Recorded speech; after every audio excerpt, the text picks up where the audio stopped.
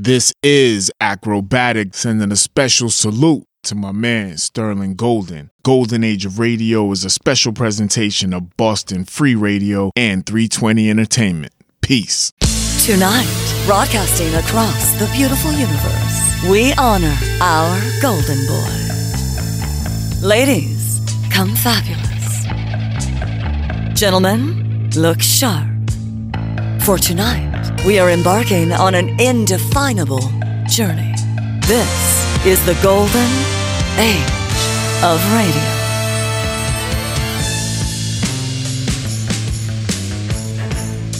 What's going on? It is the girl Racine in the City. I am here with this special presentation of Boston Free Radio and 320 Entertainment. We welcome the Golden Age of Radio, a sterling anthology. And I am so lucky to get the chance to sit side by side and chop it up with Sterling Golden. So by the time you people hear this, it's the weekend of Sterling's birthday, December 17th. We are going to hopefully be popping a lot of bubbly. Looking back on Sterling's work through the years of radio is what we are going to be talking about today. And I'm so excited because there's a lot of layers and it's fun and it's memorable and fuck it, it's iconic. Iconic may be the word, Racine. And by the way, yes, I am here. I am part of this thing. I mean, how can we not be doing this? I mean, how do you not? You know, I mean, you got to have your man Sterling Golden in the building. Yes. With Racine in the City. And by the way, we appreciate you being the host. Aw, I appreciate you having me. Like, legit gratitude. So, and you're sitting here with me in my favorite print. Man, I got to just tell you, the style game, you're there too. You literally combine fashion, music, entertainment, and you're giving Boston what they need. I don't know about what they need, but definitely what they want, I hope. Ooh. You know, I mean, because I'll tell you this. Mm-hmm. The thing is, it's what I've been doing now for close to 15 years. You know, Yep. It has been a very fortunate situation, one that I'm very grateful to have, mm-hmm. which is an opportunity to live the life that I've always imagined for myself. And with this presentation here that Boston Free Radio has put upon us with 320 Entertainment, I'm truly honored that, you know, Boston Free Radio wants to look back on my work mm-hmm. on the radio through the years, especially on my birthday weekend. Yes. And it's fabulous to have Racine in the City holding it down for these next few hours. Mm-hmm. And y'all, what can I say? You know, I'm a grateful man. I thank y'all for, you know, running with me all these years, close to 15 now. And yes, live it up. Keep that lituation alive. Okay. So pause. Lituation. I swear that is a part of my vocabulary because of you. That word, the term, the phrase, it's everything. And it's become a notable quote.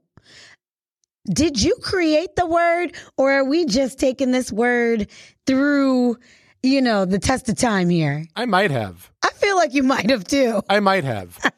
I'm not saying I did. Yeah. I will not say that I did, because if there's somebody out there that coined lituation ahead of me, I don't want to step on his or her toes, you know, unless they're into that.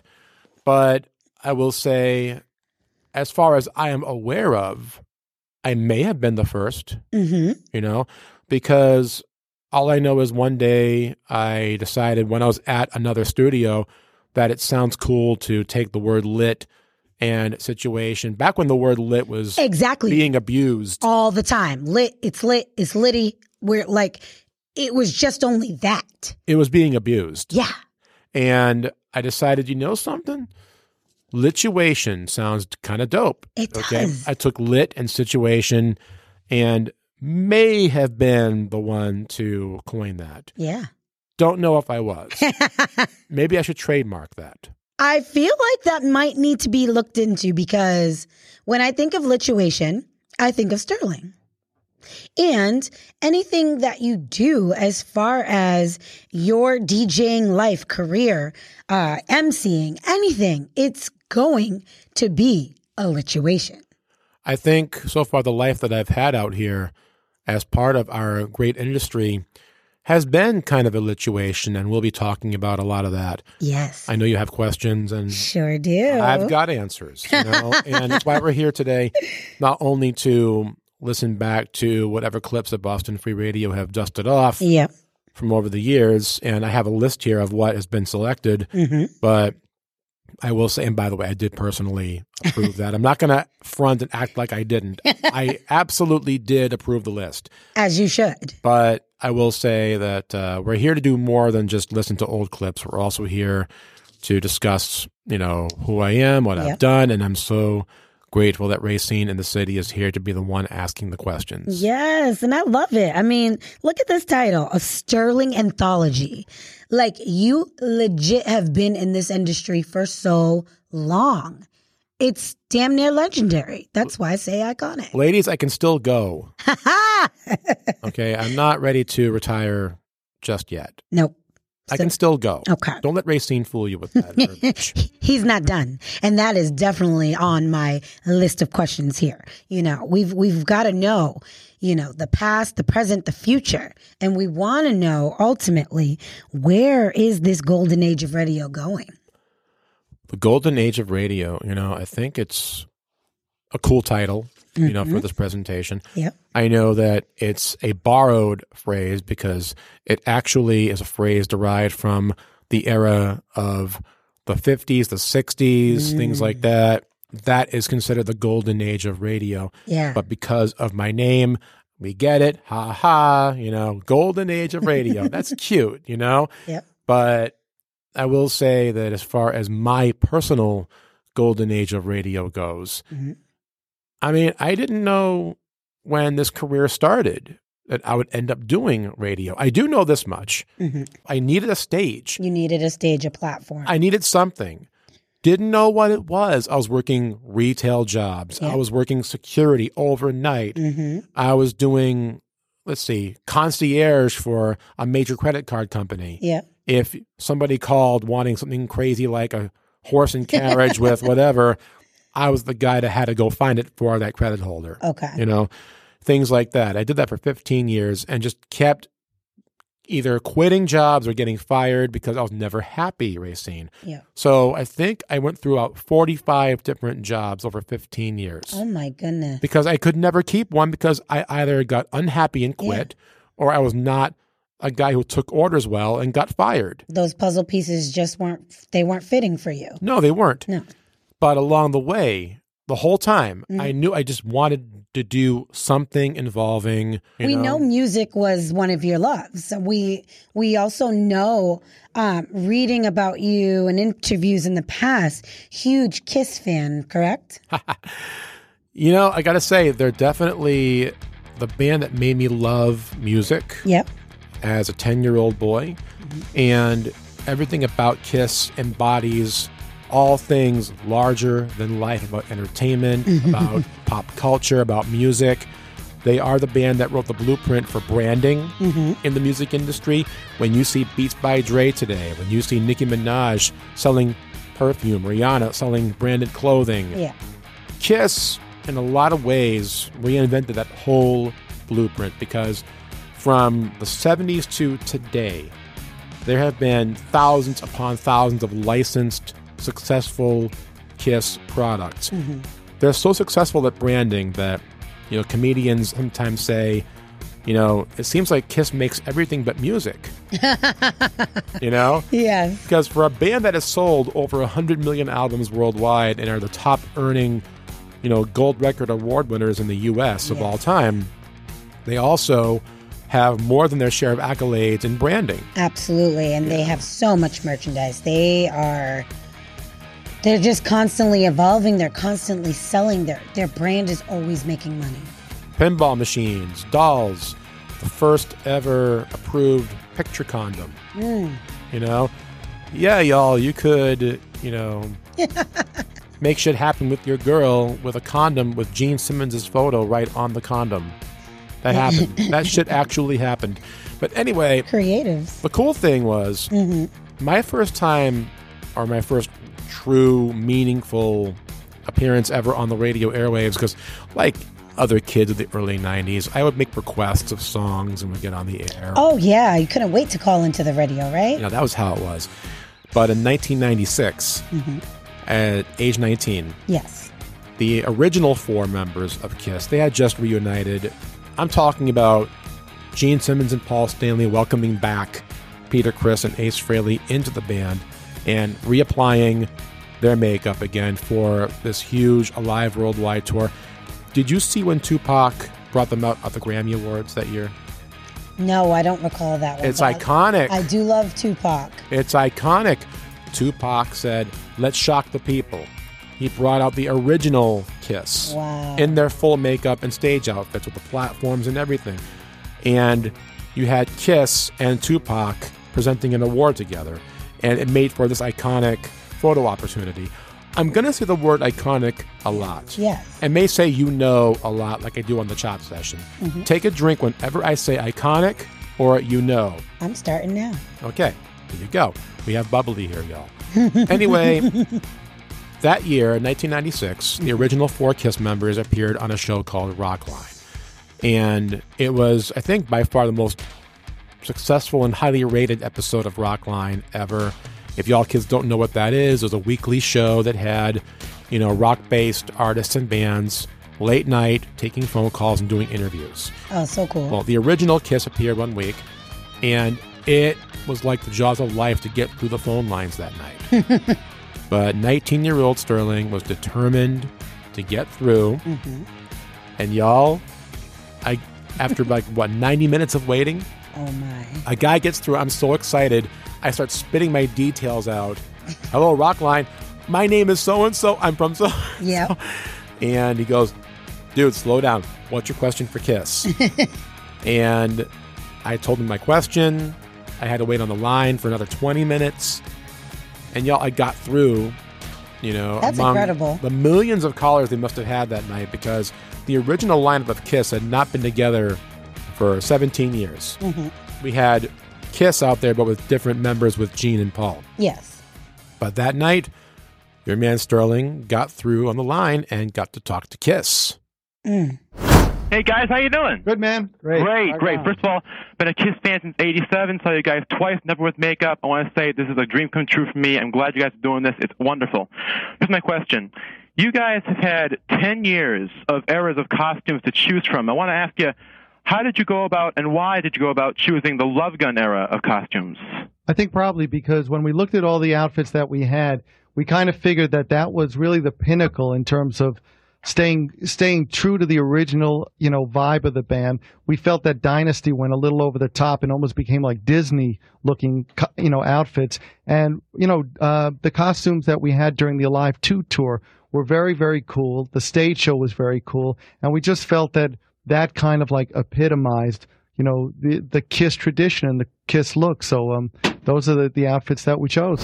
That's just, it's like, I'm in awe because that's as close as you're going to get right now, right? Like, you're on the phone lines. KISS is through the other line. That's who you look up to.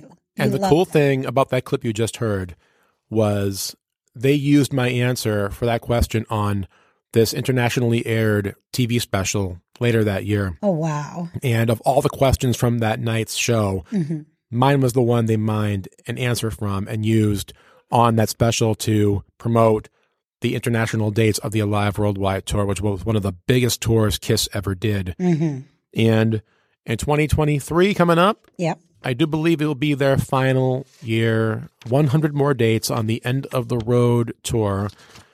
And Racine, not going to lie, not going to front, I'm still not ready for a world without KISS. Talking about just this Sterling Golden life and where you've come from and like just over the years. Sure. Your nightlife has literally propelled you to be in different clubs, different settings. Like you have achieved this tour of Boston and then some. You've left here, haven't you? I mean, this has been my life now. The nightlife thing was literally me looking for an outlet, and I knew that DJing was something that I wanted to do for several years after meeting a fabulous lady named DJ Lady Bathory way back, late 90s, from the old Man Ray nightclub. Okay. She was somebody who had a great influence upon me back then, but I never seriously considered it as a career until I met Anderson Marr, the promoter that broke me into this business. Okay. Anderson Marr, for those who don't know in today's class, was influential in the alternative music scene of the 90s, 2000s, early 2010s. Okay. She had her own company, Dark Sky Productions, and she was the one who wanted to take a chance on this crazy idea I had for a nightlife event in which we promoted and embraced genre equality. Okay. Where we combined different styles of music into the evening, different cultures into the evening, call the party line Legacy, and make it a monthly. I love that. So it didn't just have to be a night of one style. That was the situation. That was the vibe. Yeah. Anderson liked the idea, took a chance, and that thing went on for a few years. Mm-hmm. But I'll say this, as much fun as I had as a DJ in the clubs, it was falling into radio that set me where I am now. Sterling hosted and produced his first series, Legacy Radio, in 2010 alongside co-host Kalani Sky and later Gail Storm. But it wasn't until 2013 when Sterling started to gain notice in New England's independent radio community with a series titled Sterlingtology Radio. Sterling, with co-host Mistress Jada Sin, presented a provocative new listening experience that not only saw Sterling's take on the latest in music, but also saw the Mistress probe the darker side of the show's guests. So, in order for me to discuss Sterlingtology Radio, I first have to show love to its predecessor, a show called Legacy Radio, which I had hosted and curated back in 2010 on the old unregularradio.com frequency. I had been a guest on one of their shows earlier that year to promote my party series at the time called Legacy. And ultimately, John Loftus, the guy who owned Unregular Radio, liked what he heard and decided that I should host and curate my own show. And really, radio was a longtime fantasy of mine, a dream of mine going back to high school. I wanted to intern at our top hip-hop station in Boston at that point, which was Jammin' 94.5. I was told the wrong advice at that time, which was radio is not real work. Go get a real job, and for 15 years, I just bounced from odd job to odd job. I was never happy, didn't work well with others. By 2007, I was so down on myself that I let myself continue on in this mentally abusive relationship I was in. I was depression eating, aggression eating, to the point where I was 320 pounds. And, I knew two things at that point. I'm depressed, and one day I won't be. Eventually, I found the courage to walk away from that and pursue my calling, which was nightlife, which was radio, all these things. I began DJing in 2009. Less than a year later, I get this offer with Unregular Radio, and I begin Legacy Radio, which was more or less a 2-hour infomercial for the Legacy parties. But we found my first co-host through that show, at the time Boston's R&B sensation, Miss Kalani Sky, who really was amazing and still is amazing. She was my first guest, in fact, on Legacy Radio. By that summer, Sterling and Kalani had worked months as co-hosts, and ultimately Kalani had to leave the show to focus on being a mom and focus on education, very important things, Gail Storm stepped in as my co-host for a short minute, and then by August 2010, I was off on regular radio. Sterling and Unregular had a bad falling out at that time. I was believing my own bullshit, had a bad ego issue, and it was not going to work out. I kept DJing for a couple of years, getting better and better gigs. And then finally in early 2013, a man named Dave Crespo comes to me and offers me the chance to come back to Unregular Radio to start a new show, Sterlingtology Radio. similar to Legacy Radio, which was the best in modern music and throwbacks and interviews with Boston area guests, So by that February, I was doing shows, get this, out of Dave Crespo's kitchen. I shit you not. That's how it started, And one of those early guests was the late, great Dave Cash, who we knew best as DJ On and On. At the time, DJ On and On was co-hosting Hip Hop Trivia, a night that was held at a venue in Boston called Good Life, which for many years was my top shelf pick for Boston's best nightlife venue. Well, at the time of this interview, DJ On and On was pulling up to promote Hip Hop Trivia, but after a couple of segments, he got tired of the format and decided it was a cool idea to flip the script on your man Sterling. And for whatever reason, he decided to ask me questions about my personal life. And somehow he had this idea that I lived an alternative lifestyle. And you'll hear that in this interview. I don't know how to this day he came to that conclusion, because one thing your man Sterling has never been is a swinger or anything like that. But yeah, he had the idea that I was. And he had the whole place breaking up in the background, as you'll hear. He got my person at the time, Mistress Jada Sin, in on the conversation, and you'll hear a couple of minutes of that here on Golden Age of Radio. And thank you again, by the way, Boston Free Radio, for curating this. But anyway, one thing you'll notice about this clip is I had a very different persona on the air back then. I don't do radio like this anymore, and to this day I scratch my head wondering why I felt the need to do it this way. But you'll hear a bit of this, and you'll be left wondering what Sterling was thinking, what DJ On and On was thinking. But hey, 2013 was wild, and I loved that time of my life, and wouldn't trade it in for anything, even though this one got a bit weird. We're here back on Sterlingtology Radio, DJ On and On. Hey. You know what? I just want to divert from what we're talking about, and God bless you for having me here to plug Hip Hop Trivia Night. Word. I do my research before I'm going to go on a show. And I checked you out, and I checked out your past episodes. Absolutely brilliant. Love the show. And I try to get into the mind. What is this man going to ask me? Where is he coming from? What's his past?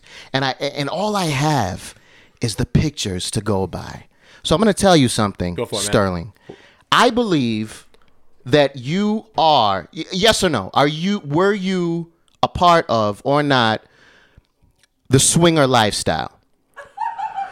Now, I ask this because I am a former member of the swinger lifestyle. You understand me? I got that. Years ago, I used to go to parties, and if you go to newenglandcouples.com, by the way, you can get enrolled.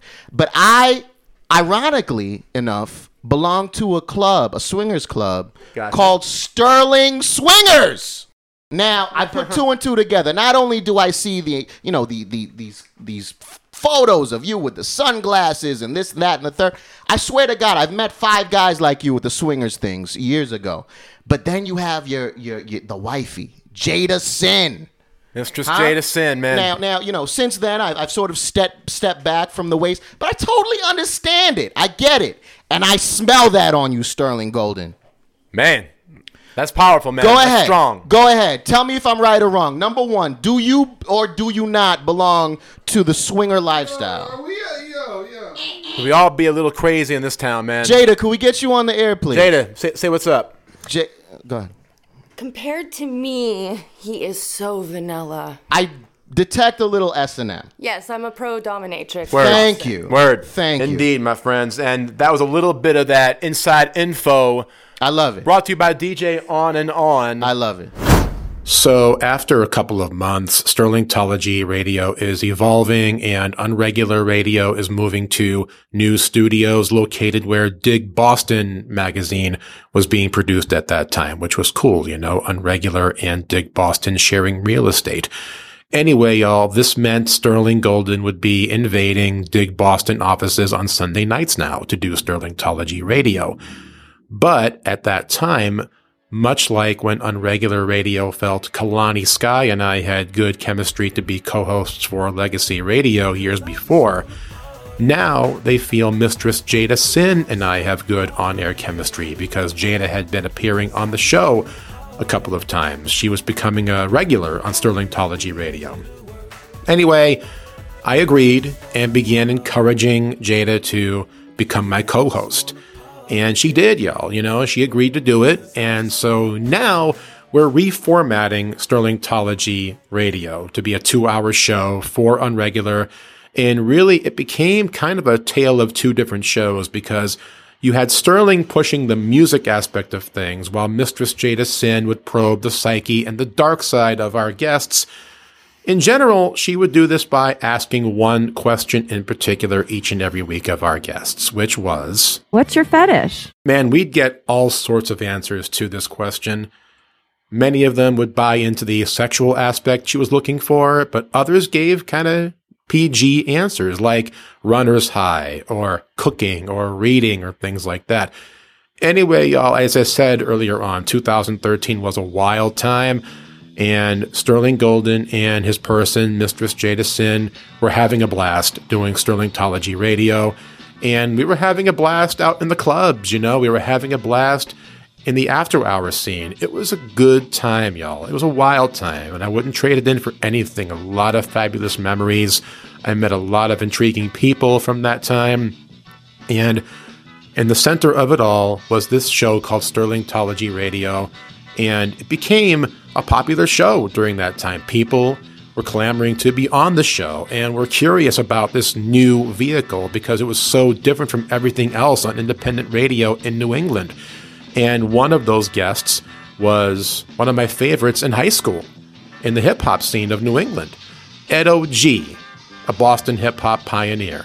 Man, Ed O.G. and the Bulldogs were one of my favorites during high school. I had tapes of theirs and everything, so it was really dope to have Ed O.G. pull up in August of 2013 to plug his Back to Cool event being held at Bartlett Yard. And here's a bit of a sidebar right here. I got to design the flyer for Back to Cool. Thank you, Ed O.G. You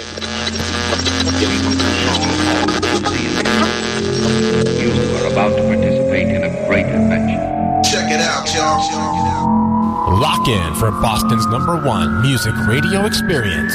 This is Sterlingtology Radio on unregularradio.com. It is our honor to welcome the big homie, Ed O.G., ladies and gentlemen. Thank you. What's good, man? What up, man? What's good at OG? I'm here, man. I'm here talking about what we're doing on the 24th, man. We're trying to bring the community together through fashion. Yes. We know we have a lot of talented local designers here, and a lot of times they're not able to showcase their work to the public. So this is a free event. It's from 11 in the morning to 5 in the afternoon. We have a ton of local designers. We actually have Goodwill there. So you'll be able to bring your old clothes, drop them off, donate stuff. You know, if you don't need it anymore, man, get rid of all of that winter stuff that you're not going to wear. I feel that. Yeah. Give it to somebody who can use it, man. So we're doing that. That's excellent. We got performers.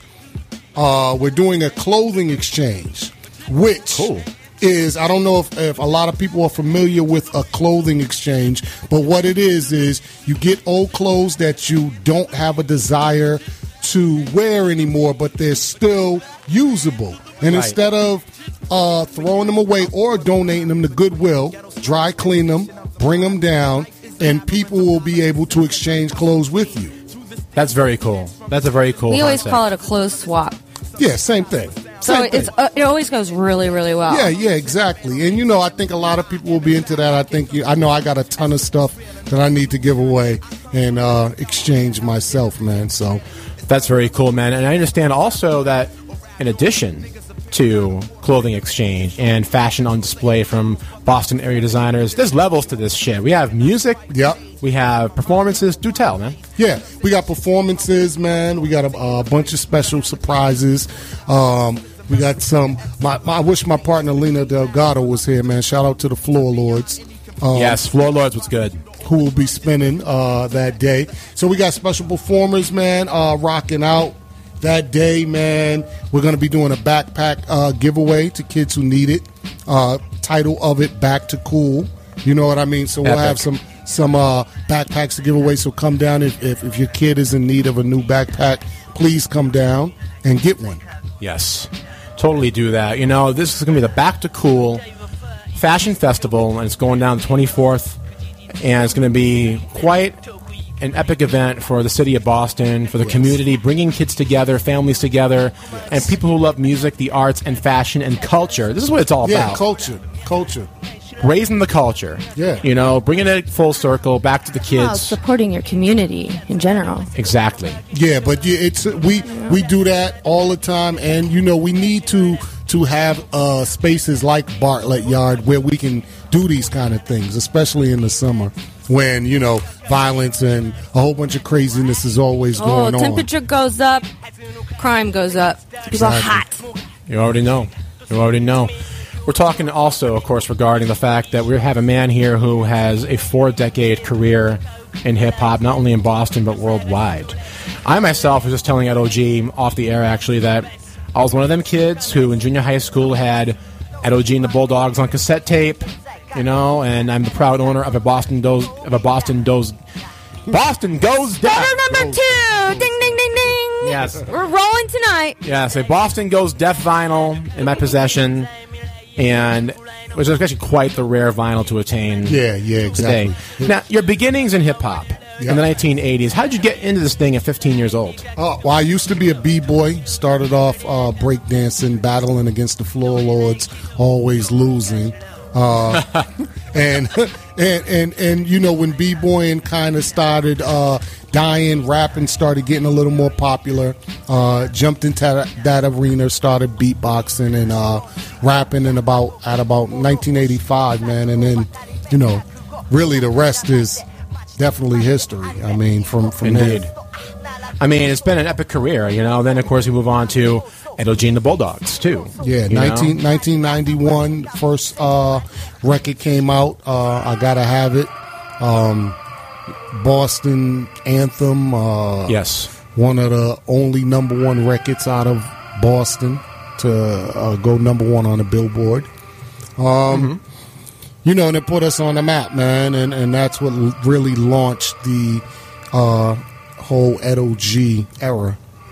Yes, the Ed OG era, which continues on, man. It doesn't stop. I mean, for real, man. You know, and that's what I'm saying. When you say you've been outworking the competition for the last 4 decades, and you've been rewriting this thing over and over, and just making this thing, raising the bar.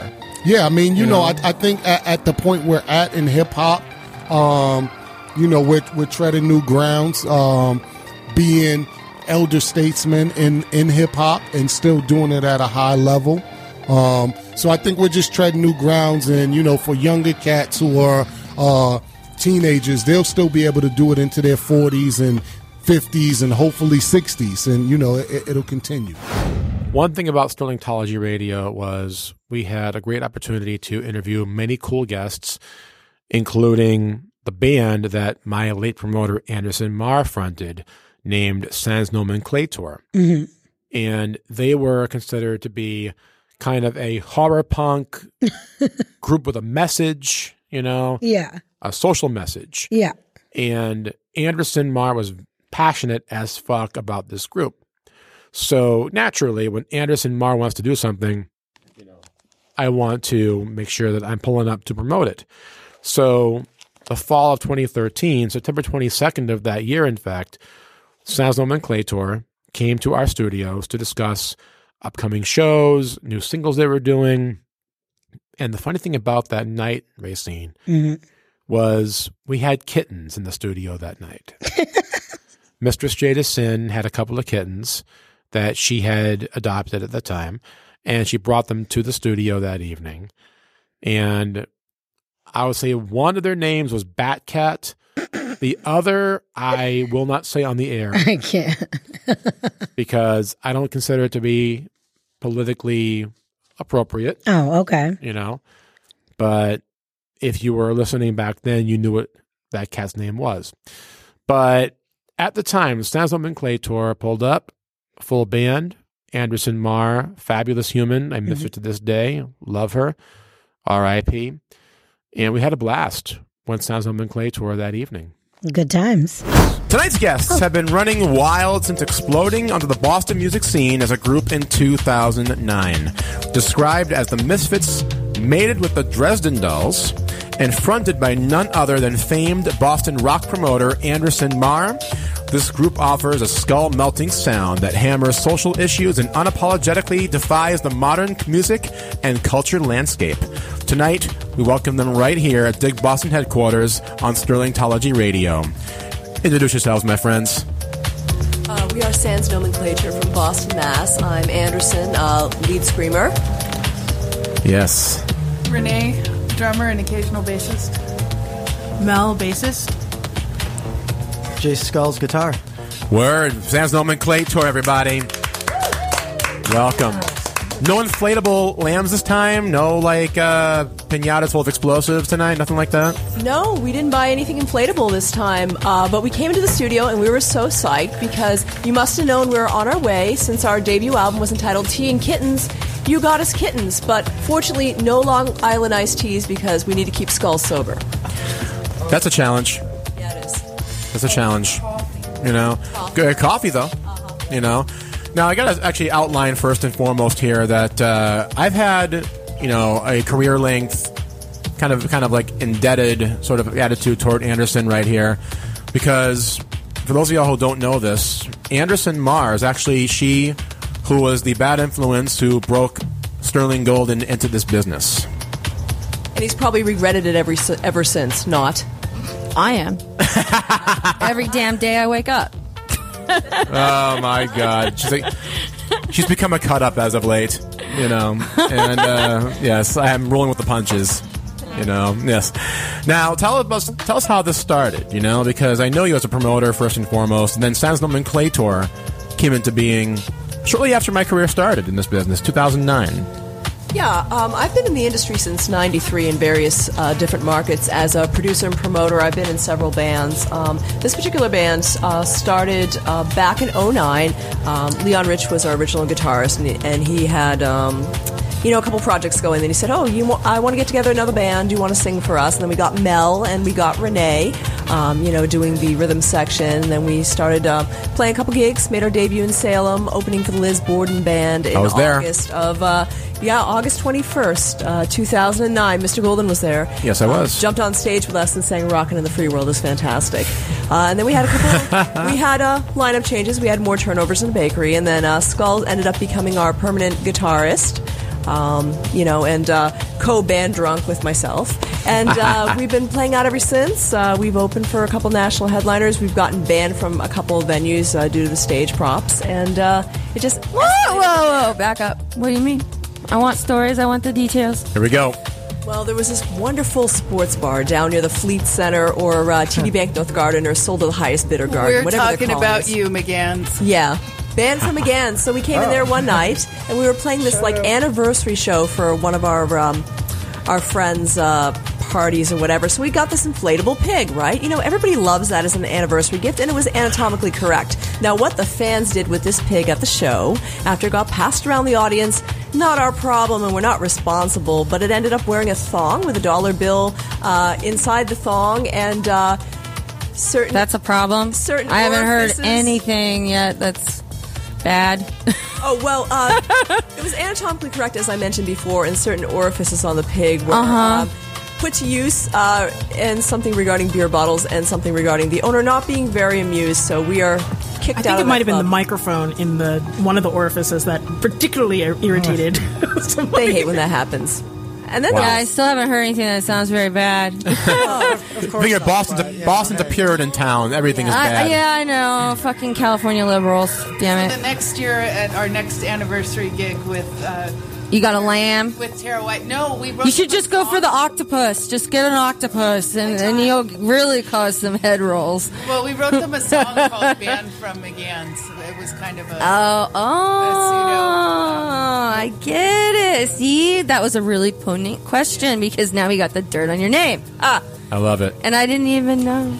Yes. Yeah, that's not even a question doll on one of the shows, too. We bring up blow-up dolls all the time to the pool parties at Fetish Factory and stuff like that. So all the time. I have so many dummy pictures with wearing latex and everything, holding like stuffed animals around their waist, and there's this part of the New York tribe has a seal that he dresses in leather and bondage and stuff like that, and everyone takes pictures with this stuffed animal seal. It goes everywhere. I want stuffed animal seal. Yeah, I mean, people do all this stuff all the time, so that's why I'm like, I don't hear anything bad. The octopus idea is good. Horror punk hentai, do you think that would sell? All right, and then on Sterlingtology Radio, you also had Kalani Sky. Was that more of a reunion, an interview, or you guys did a couple shows together? I would definitely call this a reunion, Racine. It was a vibe having Kalani come on back and catch up with me on Sterlingtology Radio. We hadn't seen each other in a few years.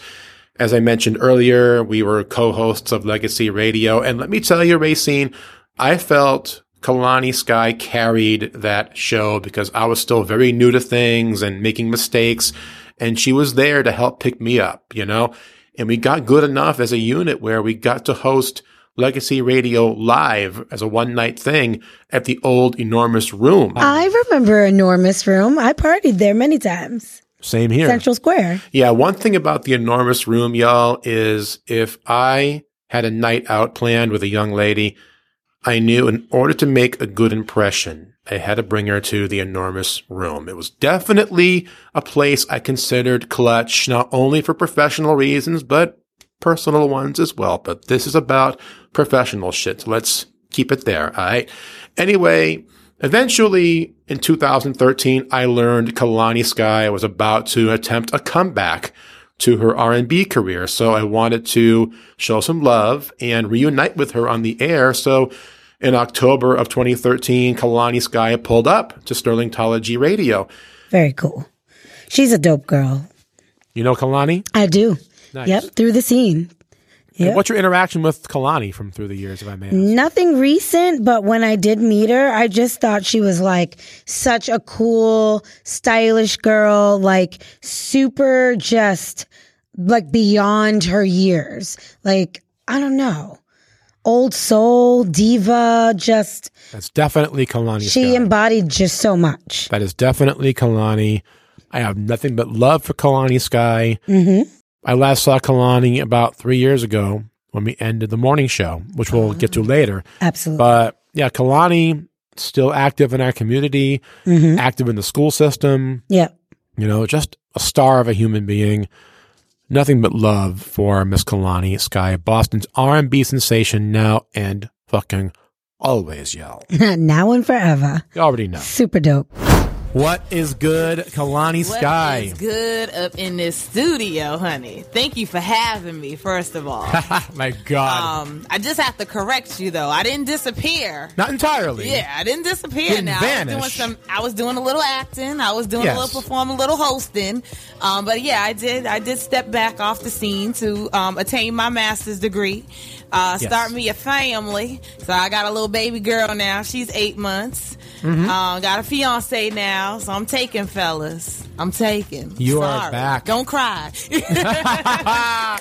No, but I am. I'm back. I'm, hey, it is what it is, right? So, my friends, Kalani Sky. Now, this is an interesting bit for me, actually. The law of attraction kind of kicked into this one. Would you think about, you bring about kind of thing, A little over a month ago here on the show, just for the hell of it, I actually dropped a Kalani Sky jam here on the program. Hey. Yes, Body Banger. Hey. Yes. Body Banger was played on the show. I did it for the hell of it, because I hadn't, seen Kalani in years, and I wanted to play a song and kind of say, hey, we're thinking of you here. It's been a while. A short time later, all of a sudden, Kalani Sky's Facebook reopens. It reappears. Kalani Sky reappears to the forefront, and she publicly announces her comeback. That's right. Nice. So I'd like to believe in my own kind of self-important mind here that myself and Jada kind of had a small hand in kind of... That's all right. Yes. Yeah. Yes. It's nothing but the aura. You know what I'm saying? It's like speaking things into existence, and you did that. So in a way, yes. Now, give us a little bit of, in a nutshell quickly, some backstory on Kalani Sky. Bring us up to speed on who is Kalani Sky for the Sterlingtology radio audience. Kalani Sky is a God-fearing, crazy black woman that loves music. Grew up in a household that, her mother said, you better sing or else she was going to get a whooping. I'm telling you the truth. I'm crazy. I love life. I love to laugh. I laugh at every damn thing. So, honestly, music is my life. I sing things all the time around the house. Clean up the house, please. I sing in church. I like I said, I'm God-fearing, so I never deviate from, giving him the glory. Yep. But, so, That's true. I'm just thankful. I'm thankful I'm here. I'm here. My God, I may be ugly, but I'm here. That's what I'm saying. Oh, my God. Hardly. Hey, that's my color purple moment right there. Nice. Wow. Now, Kalani and I have a shared history going back to actually the end of 2009, and a little bit of background on that. Now, when I was just getting into the business and I was just starting to kind of really come into my own, and I had just found my first residency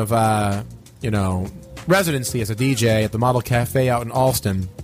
And around that time, Kalani had posted on Facebook and said, I'm looking for somebody to hear my music, a miracle. I'm looking, there we go. That's right. Social media moment. Peace time.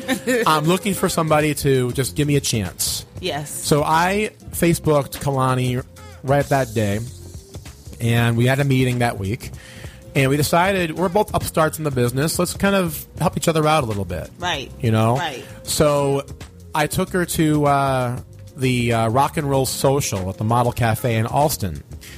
And I got to speak on this totally. I'm not going to name who this was because I don't want to have my brains beat out by friends in the rock community, but a prominent local DJ in the community took a look at Kalani's CD, Controversy. Oh, God, don't tell me. Totally racially profiled Kalani and said... I ended up meeting him again, and he said there were swears. He couldn't play the songs because there were swears. There's not one swear on that album. Well, this is a different person that said it. It wasn't him that said it. Okay. I know, all right, not the he. right. I know you're referring to. Right. Not he, but she. Yeah. Okay. Said that, and then we both kind of looked at her like, what? Right. And I never looked at her the same way again, this person. It's all good. You know what? Hey... Yeah, that's the experiences that she's dealt with, and that's unfortunate because but I didn't hold it against her. No, you can't. Right? Yeah. And everybody always thought I did rap, and I did. I started out rapping. It's not like you can't. You can. Exactly. Yeah. I can do it, but I just think that I look much more divalistic singing. Yes, this is truth. I'm bugging. Don't this play is truth me. to the power. I'm not stuck on myself at all. I don't want you to think that. God. I like that. It's fun. You're sure of yourself. You know what you want. You get it. It's cuter when a woman is singing rather than trying to be hardcore and saying, I'm this and I'm... No, that's not me. After the unregular radio station signed off for the last time in December 2013, Sterling and Jada would make a quick stop by the short-lived Dig radio station before settling within another new independent radio outlet, WEMF Radio. On this station, Sterling and Jada would continue on with another new show, Sterling Sin Radio, similar in format to its predecessor with the added attraction of weekly live music performances. S Squared, Sterling Sin Radio. Alright, so this requires a bit of explanation. By the end of 2013, Unregular Radio was off the airwaves. In fact, the very last show to air was Sterlingtology Radio. And then comes 2014. By that time, one of my dearest confidants in the music scene, William Desmond, a.k.a. Brother Des, had long been building up his own internet radio station. He called it WEMF Radio, which was an offshoot of his Sound Museum rehearsal complex. Play as loud as you want, 24 hours a day. I still remember those commercials. So the first hires for WEMF were Sterling Golden and Mistress Jada Sin. There's one problem. By January of 2014, we were no longer seeing each other. We had broken up. problem was Des wanted both of us for this new show. And he wanted to call it Sterling Sin Radio because people in the scene were calling us Sterling Sin, haha, like Benifer, you know. So he wanted to call it Sterling Sin Radio and play off of that. And we liked the idea of continuing a radio show thing, even though it was getting weird between us. And we gave it a shot. So April 2014 comes, WEMF signs on. Sadly, the first week it comes on the air, that was the week my promoter, Anderson Marr, had passed away. You know, so it was a difficult time that first week, but we had to keep our game face on because both Jada and myself loved Anderson, and we were both greatly affected. The whole community was greatly affected by that loss. Anderson Marr was so important to the Boston music community. Well, we moved forward. April 4th, 2014, a Friday night, Sterling Sin Radio begins, and we positioned it that way to become kind of like the kickoff to your weekend, the kickoff to your night out. You start off by pre-gaming with Sterling Sin Radio. That was the idea. Our first guest, one of the greats of New England hip-hop. I love this man. His name is Mo Pope. Today, he is known as a member of Steel Gold, one of the great hip-hop outfits in New England, you know. If you don't know Steel Gold, well, hey, we didn't want you to know. No, that's not true. We want you to know Steel Gold and their new album, Rock Boyega. Go run that up now on your favorite DSP. Well, in 2014, Mo Pope was our first guest on Sterling Sin Radio. He performed for us that night, gave us a dope interview, and it was kind of crazy that night in the studio also. We had Goddess Lilith Astaroth pull up, and we had the infamous Keytar Bear doing live music beds for us in full costume. You had to be there, y'all. I'm having the best time. I'm feeling the music. Music, nightlife, culture. Boston, it's time to own the night with Sterling Sin Radio. Are you ready?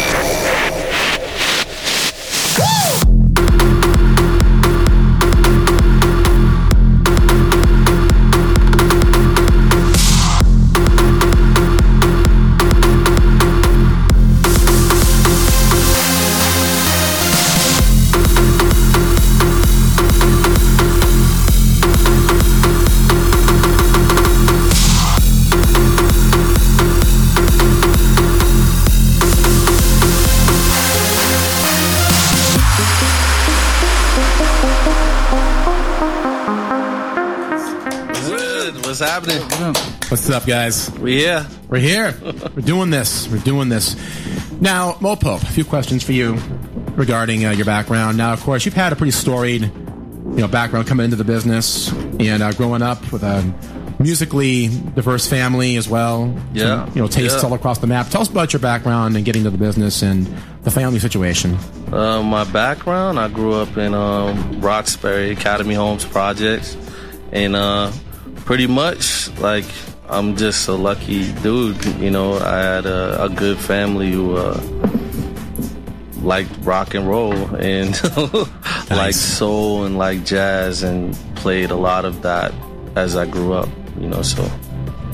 And that brought you to where you're at now. Yeah, that brought me totally where I am now. I think the first group the first singer I ever knew was Adam Ant. Very cool. Oh, I love Adam Ant. Yeah. I had such the high school crush on him. Yeah. The beginning of the professional journey of Mo Pope and Rain. Now, your life experiences through the art form of music are expressed in your lyrics. Mm-hmm. Tell us about the thought process behind some of the lyrics you have in your music, in your catalog. I mean, personally, I think that people take rapping a little bit too serious. Mm-hmm. It's like we're just poets telling our story, and at the end of the day, you're either gonna gravitate to what the person's saying or you're not. Right. And that's pretty much it. I don't really have much to it. Like, I just tell my story, like, and that's it. Like, you know, and sometimes it's, you know, it's braggadocio stuff, and sometimes it's like just very colorful words and wordplay. Yeah, I like his wordplay. He makes up words too. You know, yeah. And I like his word makeup. You gotta do that, and so, and sometimes it's true stories. You know, like things that happened in my lifetime. So, yeah, that's pretty much it. Love it. And, you know, myself, a fan of the work of Mo Pope, the work of Rain. Thank you. You guys are breaking ground here in Boston. Super proud of what you guys are doing.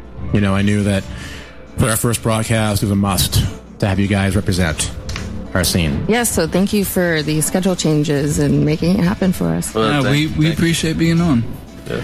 Exactly. Now, San Francisco 2001, the debut. As a member of the collective now known as Crown City Rockers at the time, Mission. Yeah. Tell us about that. Mission was like, we started here. We started most of the band members, Catawano, Ethan, Hypnotic, Parsonage, Definite, Rashawn Ahmad. We all started here pretty much, and they went to Berklee College of Music, and pretty much it was just that feeling of having your homies be in the crowd, and yes, you know, you not knowing how good you really are because your homies are gonna always, you know, throw their hands up and scream for you, you know. So you know, we wanted to go someplace where nobody knew who we were to see how good we really were, and we chose the Bay Area. And, excellent. And yeah, that turned into Mission, and Mission turned into Crown City Rockers without me. I had to come back home because I had a child here. Yeah. You know, so. Now, from there, you made your way back home to Boston a decade ago. Yeah. You know, dropped the album Life's a Struggle. Yeah. And over the last decade, you built a solid reputation. The releases like 2008's Megaphones collaboration record. Yeah. And then a couple of years later, you finally make your way to your tandem with Rain. Yes. On Life After God. Yes. The Game Changer, earning numerous awards, accolades. Now, Rain, you come into the story at this point. Yes. Tell us about your earliest impressions of working with Mo Pope. Oh, man, it was honestly like first impression. It was it. Yeah, I had heard Mo the first time on a mixtape of all things, and I was like, I knew the dude that put it out, and I was like, give me this guy's number, and immediately I was like, I wanted to work with him. So Mo doesn't really, you know, he's not really the type of person that picks up a random number. So it kind of happened like out of fate, I would say. So we met, we hit it off immediately, and it worked out pretty well because I had a number of beats. Life After God was basically like the precursor to 300. He had 300. 300 beats. To go there. 300. So this is Sparta. Yeah. So it was like the precursor to what is happening now. We had to find our sound, but it ended up being a classic record, so to speak. Excellent. And Let the Right Ones In is what we sound like. Tell us about what you all got for your first track tonight. Flatline? Flatline. Yeah, this is like actually the first song that we recorded on Let the Right Ones In, and we decided to not use. We recorded this song and it was sampled, and we decided to actually scrap it.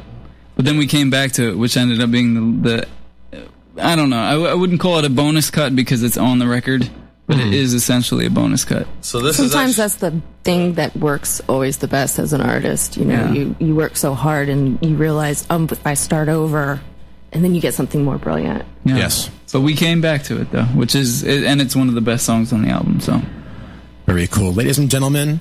With Flatline, the first of two live performances here tonight on Sterling Sin Radio, we give you Mo Pope and Rain. Check. Yeah.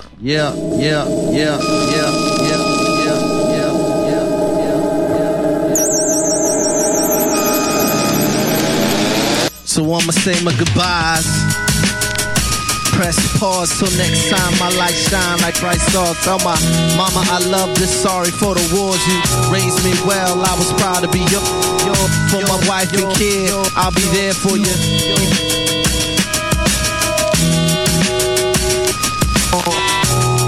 That you're gone. been a long road to the end. Made a few friends in the process. The quills, the growth in the sunshine. I found time to find hope. The progress, no regrets. Had 4 to 5 lives on deck. And I ain't got no more left. But I walk around the block like the world my set. The cigarette hangs to my lip like suicide kids spilling onto a cliff. Inhaling the death with a force. Would be easier to step inside a Porsche after guzzling the filth, pulling with the boys. With my pops, the love's here. Even though my brother wasn't there. Even though we bound to drink a beer. And though I wish you had a pair, dude, I'm happy that you didn't. I ain't never shed a tear. I'm happy for every next step. The next with my breath. The lights, the gleam, the sunshine, lights up, cause when it gleamed, was put the freaking fire in the fiend, was begging in his heart for someone to intervene. If there's life after God, here it go then. Good night, my heart pop, blood stop flowing. Let the earth run slow. Hell on earth, I'm ready to go. I think I'm ready to go. I think I'm ready to go. I think I'm ready to go. I think I'm ready to go. And I know when I go, there will be some doors opening on me. And when I go, there will be some doors opening. Some doors opening. And when I go.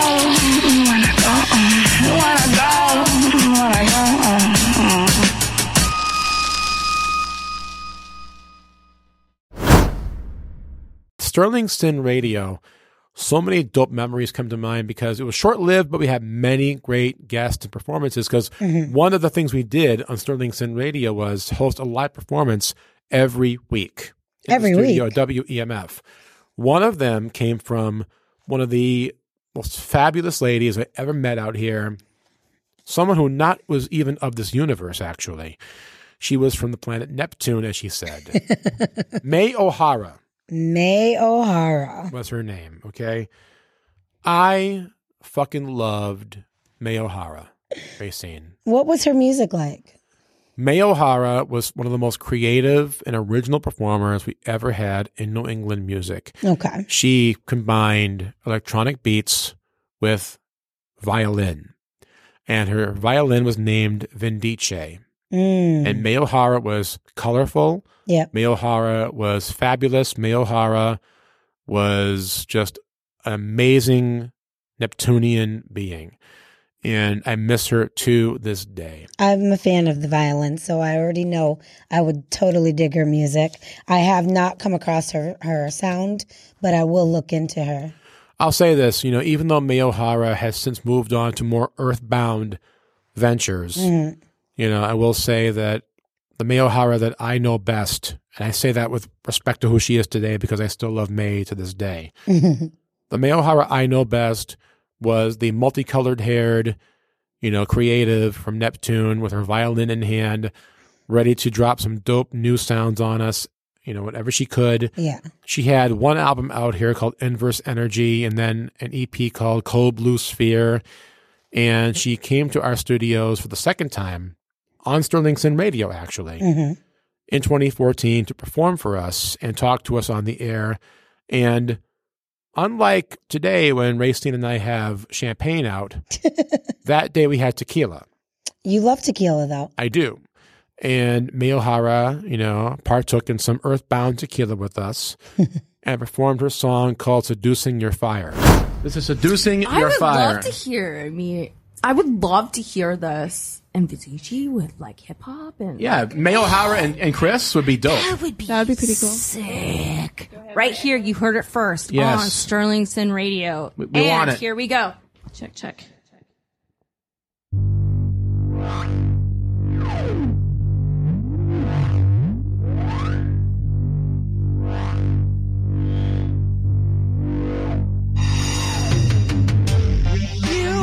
To be free, stop, listen to yourself. Flames of escape, falsely proclaim never not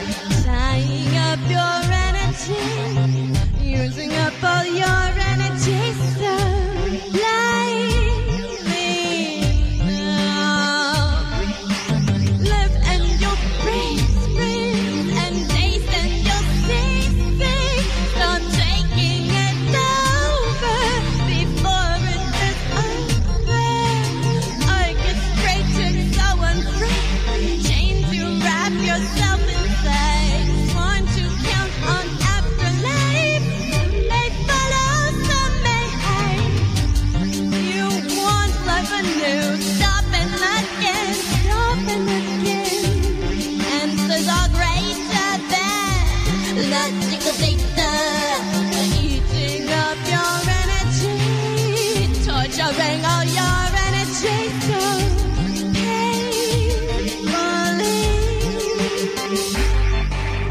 Live in your breeze, breathe, and taste in your sea. Start taking it over before it is over. Talk to your soul, your natural spirit will take you much higher, seducing your fire.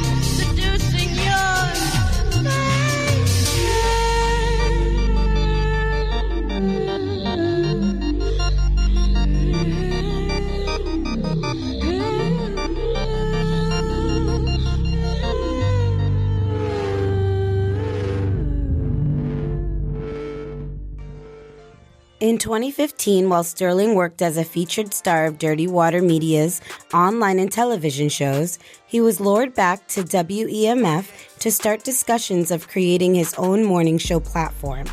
To get Sterling ready for his new solo series, he was on Monday nights for a short-run radio series titled Monday Night Gold.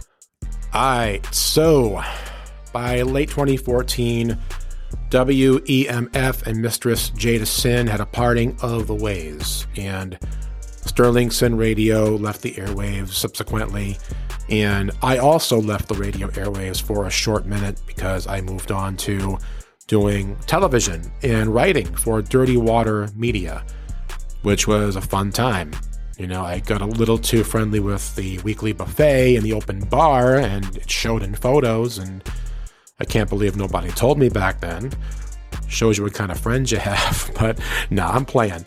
I had a great time with Dirty Water Media. They were the best, and it was a blast each and every week. Shout out to everybody who I met from the Dirty Water days. I have some great confidants from that time, like Diamond Liz and Miss Tiara Life, Lisa Batista, you know, so many great people I met. Dr. Sarah Russo. List goes on, y'all. Well, eventually, the calling came again for Sterling to get back on the radio. Only this time WEMF wanted to talk about having a solo vehicle for me, a morning show, and I had long wanted to do morning radio. Always wanted to do it, but in order to get me prepared for it, they wanted to give me a short-lived test vehicle called Monday Night Gold, which would be a weekly 1-hour Monday night show where I would do my thing, dropping modern music, talking to local guests. You'll see a pattern here, y'all. A lot of my early shows had the same format. Well, it worked for me, you know, just the same show, different titles, and some were solo, some weren't. Well, Monday Night Gold was not meant to be a long-lasting show. It was basically a vehicle to get me back on my feet with radio, get me warmed up for my morning show gig, which was in the works all that year in 2015. So we kicked it off by taping a pilot, which we used to shop around to get sponsors for Monday Night Gold, and subsequently we would sell them on the morning show afterward. Akrobatik, one of my longtime friends in the community, one of the most respected names in New England hip-hop. The man is a bona fide legend out here. You say Akrobatik, you hear respect back, you know? Well, Akrobatik was kind enough to pull up in the spring of 2015 to tape that pilot with us and be my interview guest. And we aired it once on Boston Free Radio years later as a special. But other than that one time, we actually never aired this. We taped it as a pilot, a shop around. But nonetheless, we have a clip for you here. And I'm going to play that for you now, in which Akrobatik discusses the struggles he had physically at one point and how it nearly cost him his life. And really big ups to Akrobatik for getting through this and staying alive and continuing to create and perform worldwide. I got nothing but respect and love for my man, Jared Bridgman, a.k.a. Akrobatik, and here he is on the pilot of Monday Night Gold. I also want to point out that ahead of that album came a single called Alive. Yeah. That kind of set the tone. Yep. Now, Alive is one that we're actually not playing on the show, but I do want to get a little bit of background on that track because that kind of set the pace for what happened with the Built to Last record that followed. Yeah, well, and also Alive ended up being on the album because I had to have that be part of the story just in case, people didn't necessarily get to hear the single when it first dropped. But, I feel like Alive is that's the song I needed to make. It's the most important song I ever made in my career. And it was an opportunity for me to say exactly what happened because, you got, the internet, the story goes around and it can get simplified or mutate in different ways. So it was simplified to, Ak had a heart attack, and that's not really what happened. My aorta ruptured. All that really matters is that there was an emergency. It got fixed and I'm healed and I'm better than before. So, that's that. And then also I got to give people a kind of a first person account of exactly what I was going through, what the pain was like, what the different aspects, the surgery, like just waking up on the surgery table and like seeing all your family and friends standing over you crying like they're saying goodbye to you. You know what I mean? Like that's a real thing. Like you're lying there not knowing what's going to happen. And then you're seeing like, my mom lives in Virginia and, I wake up and that's the first person I see. I'm like, like crazy. And I couldn't talk because I had a ventilator in my throat. So it's like, I couldn't even ask any questions, and that's why I made the song Where Am I, which is also on the album. It comes right after Alive because Alive gives you that whole, like, this is what happened. This is what I went through. This is how much I appreciate you guys for holding me down. And then Where Am I, though, I needed to make that song because that's the creative side of me. That's like, my imagination. That's the Vicodin, giving me nightmares and all the different ways that I'm processing what's happening to me. At what point during this whole situation did you finally come to the realization that, even though I'm down for the count at this moment, I know I'm getting back up? Yeah. And I know that Akrobatik will live on stronger than ever from this day forward. When did that point come to you? It was, it was really early on in the whole process. Like, when I was in ICU, when I first kind of had consciousness, like that first full day of me being conscious, I'm still all jacked up. I'm still like strapped to the table. I can't really move. My chest is in two pieces. I'm really jacked up. I'm cathetered. I barely know where I am. Right. But one of the nurses was just kind of talking to me to just kind of help me along, like becoming conscious again, Right. And we're talking and he's like, so, what do you do? And I'm like, oh, well, I make music and, I love doing that. I travel a lot. And I was like, I play flag football. And I was like, well, I used to play flag football. Right. And he was like, nah, you'll be out there again next summer. Soon as he said that, that's when I was like, if he thinks that about me, then he has no idea how good I'm going to be. No idea how strong I'm going to be. If he's guaranteeing me that I'm going to be out there next summer in the condition that I'm in right now, then he has no idea what I'm going to do. You know what I mean? Right. I'm going to go out there and I'm going to do another 20,000 shows if I can. You know what I mean? I'm going to go to 20 more countries. I'm going to drop 15 more albums. Like, you're telling me that I'm gonna be able to go out and play linebacker for my flag football team. So that makes me feel good about myself right there. It is never too late. It is never too late to become the person you are capable of being. Ruby Rose Fox, what an amazing talent, what an amazing human. You know her best today for being the founder of the Muscle Music app. Well, in 2015, she was the toast of the New England music community. Everybody was a Ruby Rose Fox stan out here. Award-winning artist, a credit to our community. Everybody was feeling her vibe. You know, she had an album coming out not long after. She appeared on Monday Night Gold, September 21st, 2015.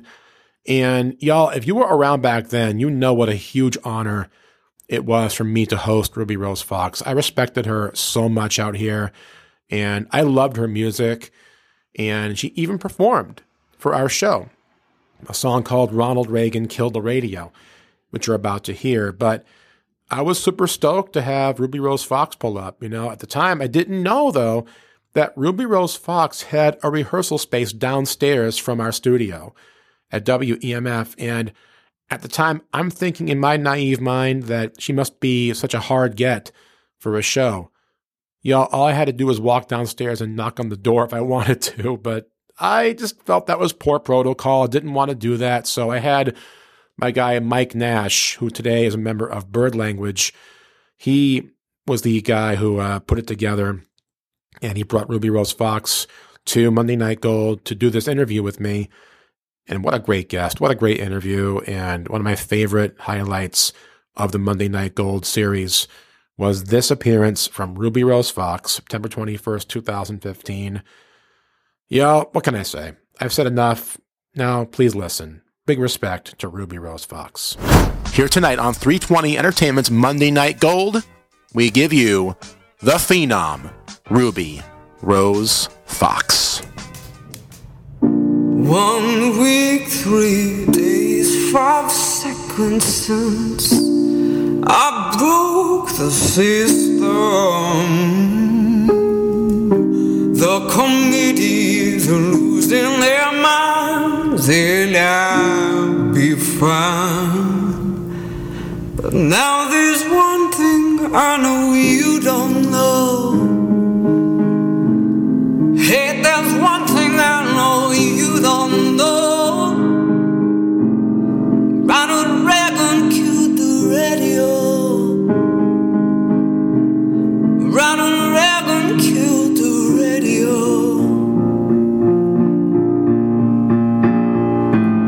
Mr. Gorbachev, can I make a deal with you under the table?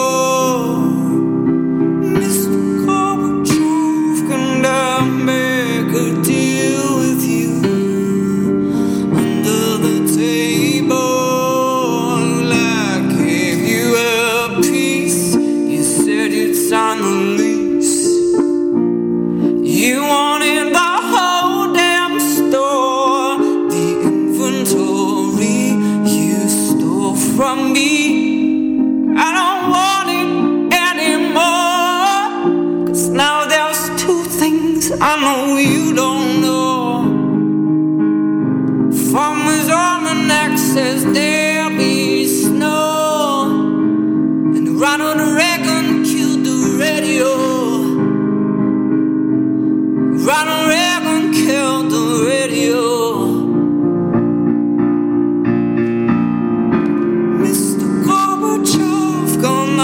Make a deal with you under the table. Mr. Gorbachev, gonna make a deal with you under the table. I lost our money to some red jealousy. Yes, jealousy.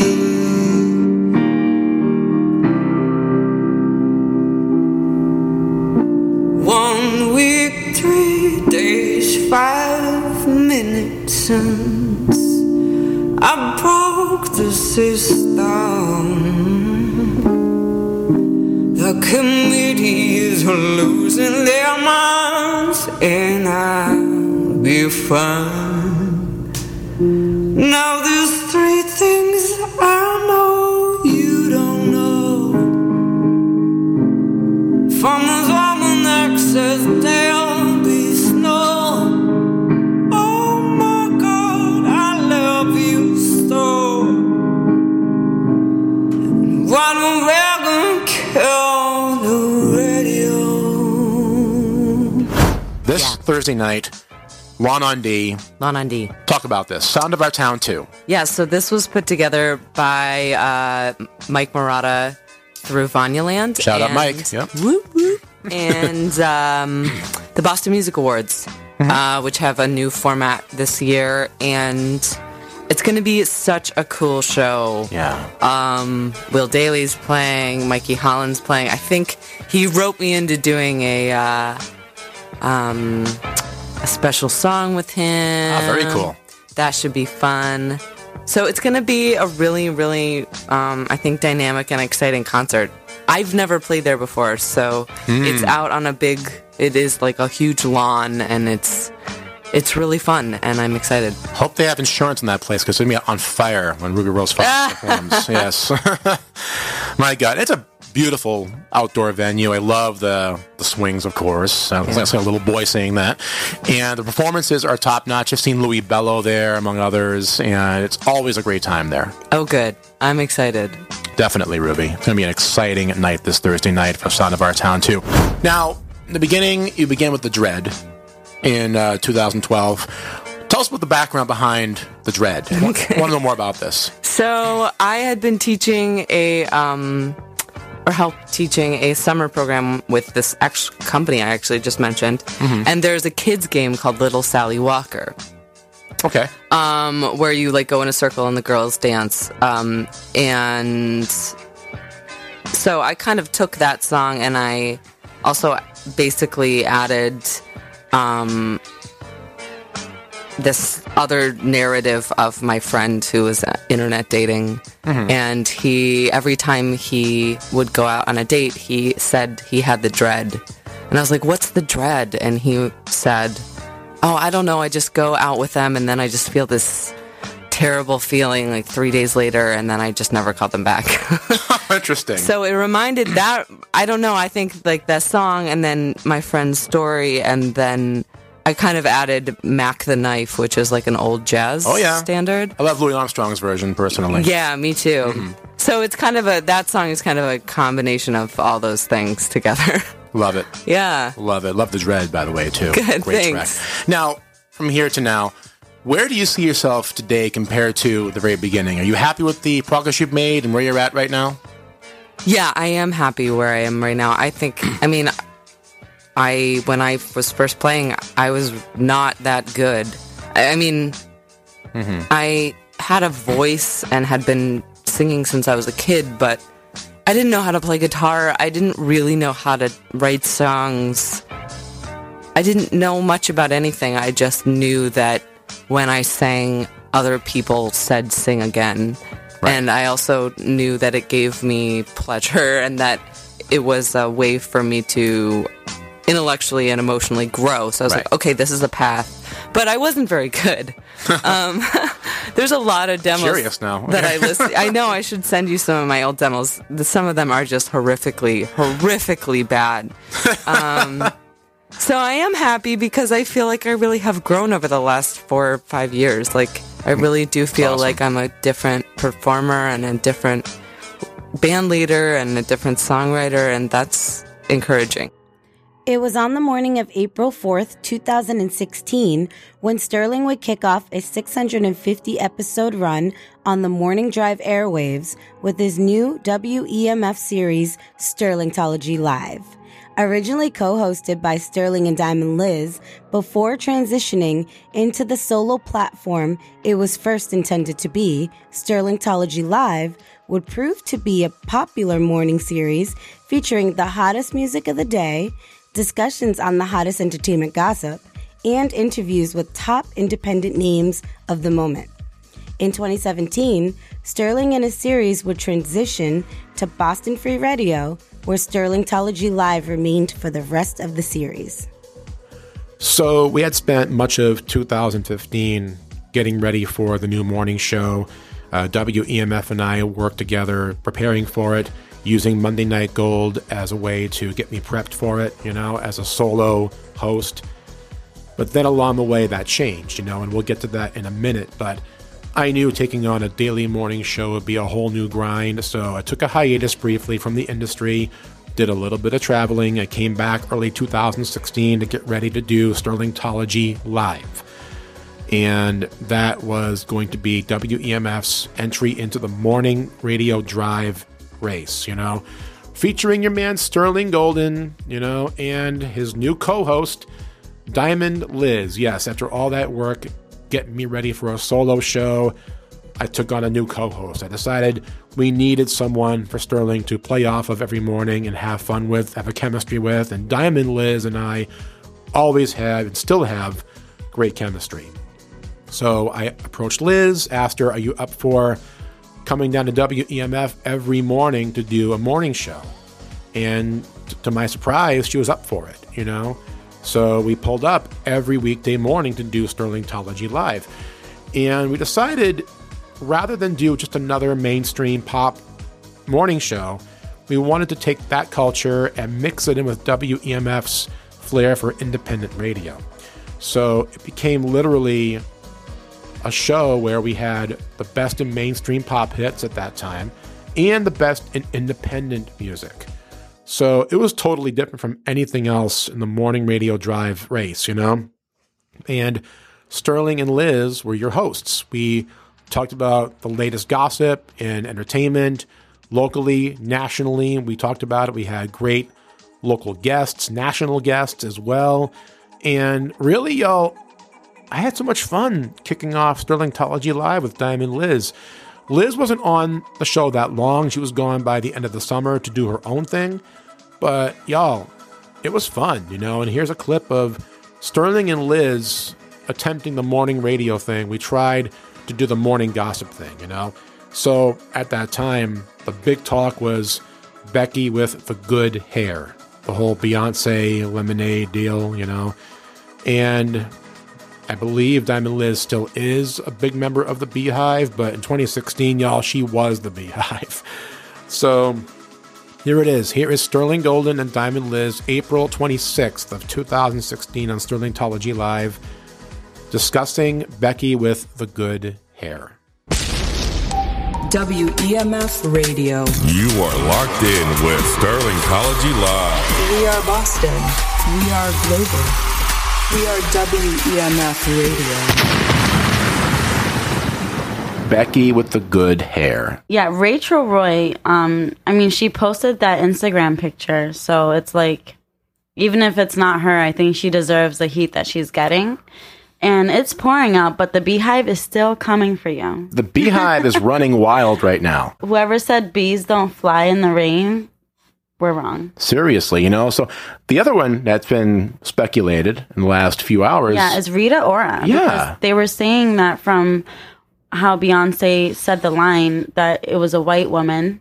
And Rita Ora has also been rumored to have been Jay-Z's mistress. Unbelievable. I will say, if in fact Jay-Z did cheat on Beyonce with Rita Ora or Rachel Roy or Kermit the Frog or whoever the hell, I will say, the Frog. I will say that oh my gosh. He did have 99 problems, and now Bay may be one. All right, and 40 past the hour, in about 10 minutes, we have Bob Maloney of Worshipper talking to us. Interviewing Bruce Kulick on Sterlingtology Live. That was a vibe. And one of the biggest thrills of my radio career at that point, because I had never interviewed any past or present member of KISS. What happened was, at that time, I was commissioned by the Eric Carr family estate to host and produce a radio special for the Sterlingtology Live series, honoring the 25th anniversary of Eric Carr's passing. For those who may not know, Eric Carr was the drummer of KISS from 1980 till 1991. Sadly, he passed away from cancer-related complications. Well, as part of that special, I got to interview Bruce Kulick about his memories of working with Eric Carr. Bruce came into the band in 1984.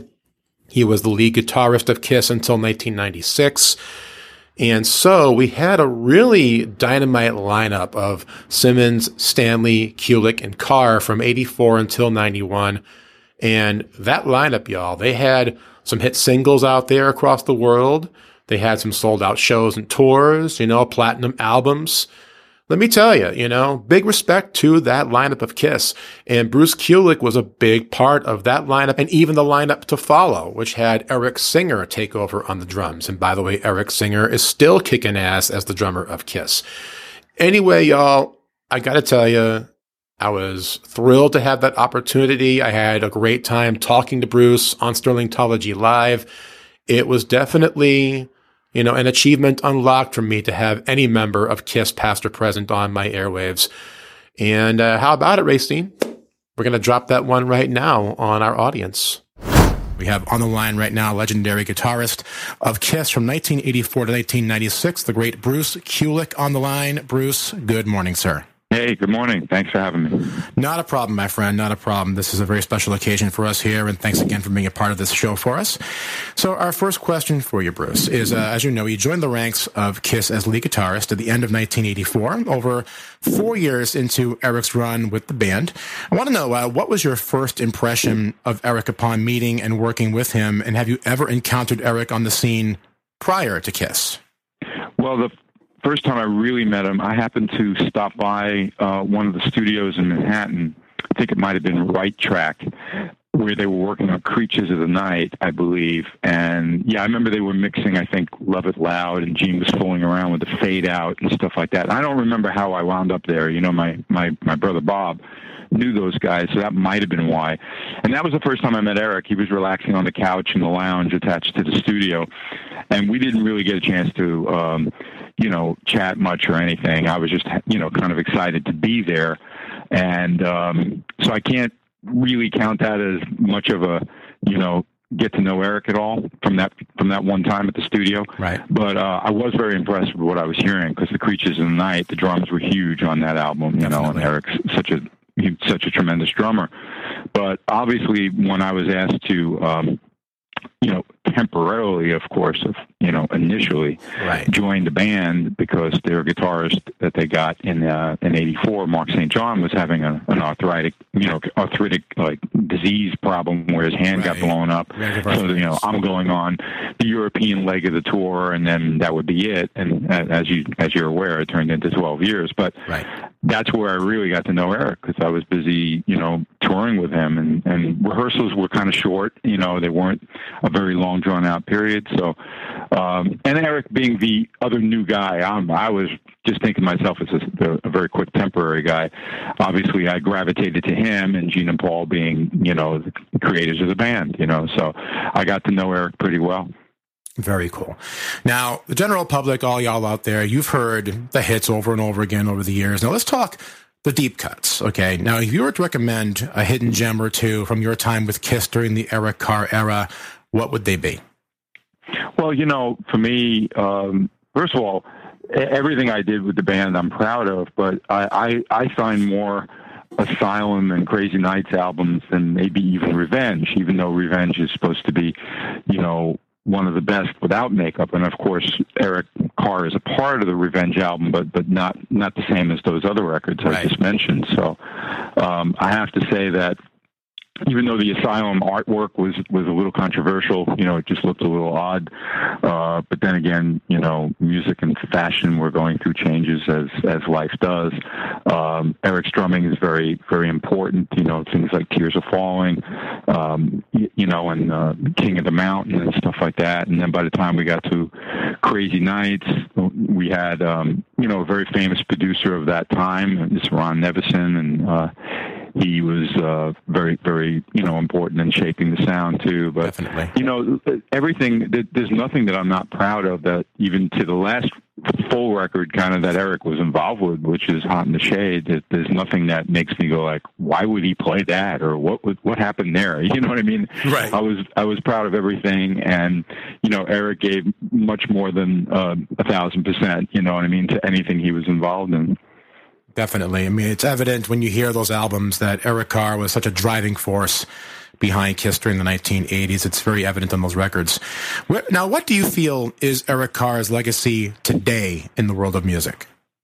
I love the fact that the fans still have a special place in their heart for him. Some of them are like, extremely passionate about his contribution to KISS and him as a person. He was the most willing to be accessible to fans. When I joined the band, it was kind of new to me, because even though I toured and I played with some famous people before that, I wasn't getting fan mail when I was, the guitarist of Meatloaf. You know what I mean? Right. I think he had a complex with more drums would make him even better. And fortunately, he was able to handle all that. So even though he was the shortest guy in the band, he buried himself in the biggest kit possible, But he looked at drums because he was a full-on musician. I mean, the guy played many instruments, and he sang very well, and he could write songs, So the guy had a lot really, to contribute.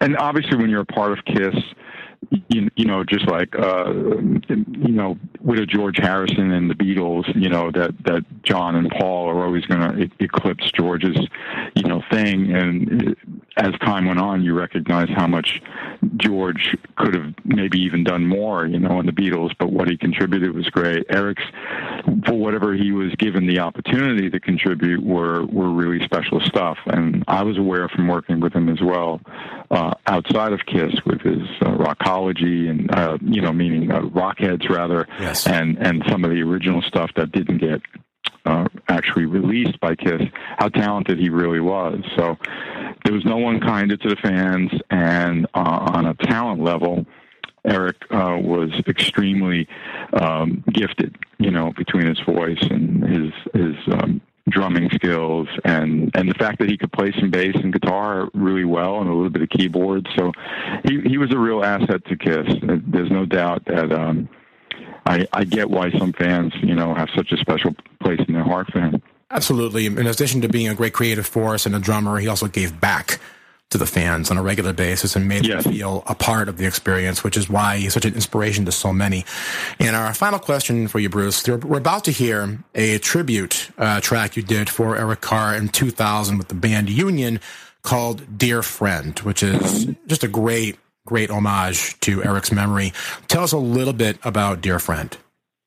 Well, timeline-wise, I don't remember if I felt like writing it because I was so involved with some of his, legacy and archiving things. And I remember Eric's family was thrilled, of course, that I was willing to do that, and I was motivated to do that. And of course, there was a person that was willing to get the music out there and fund it and everything.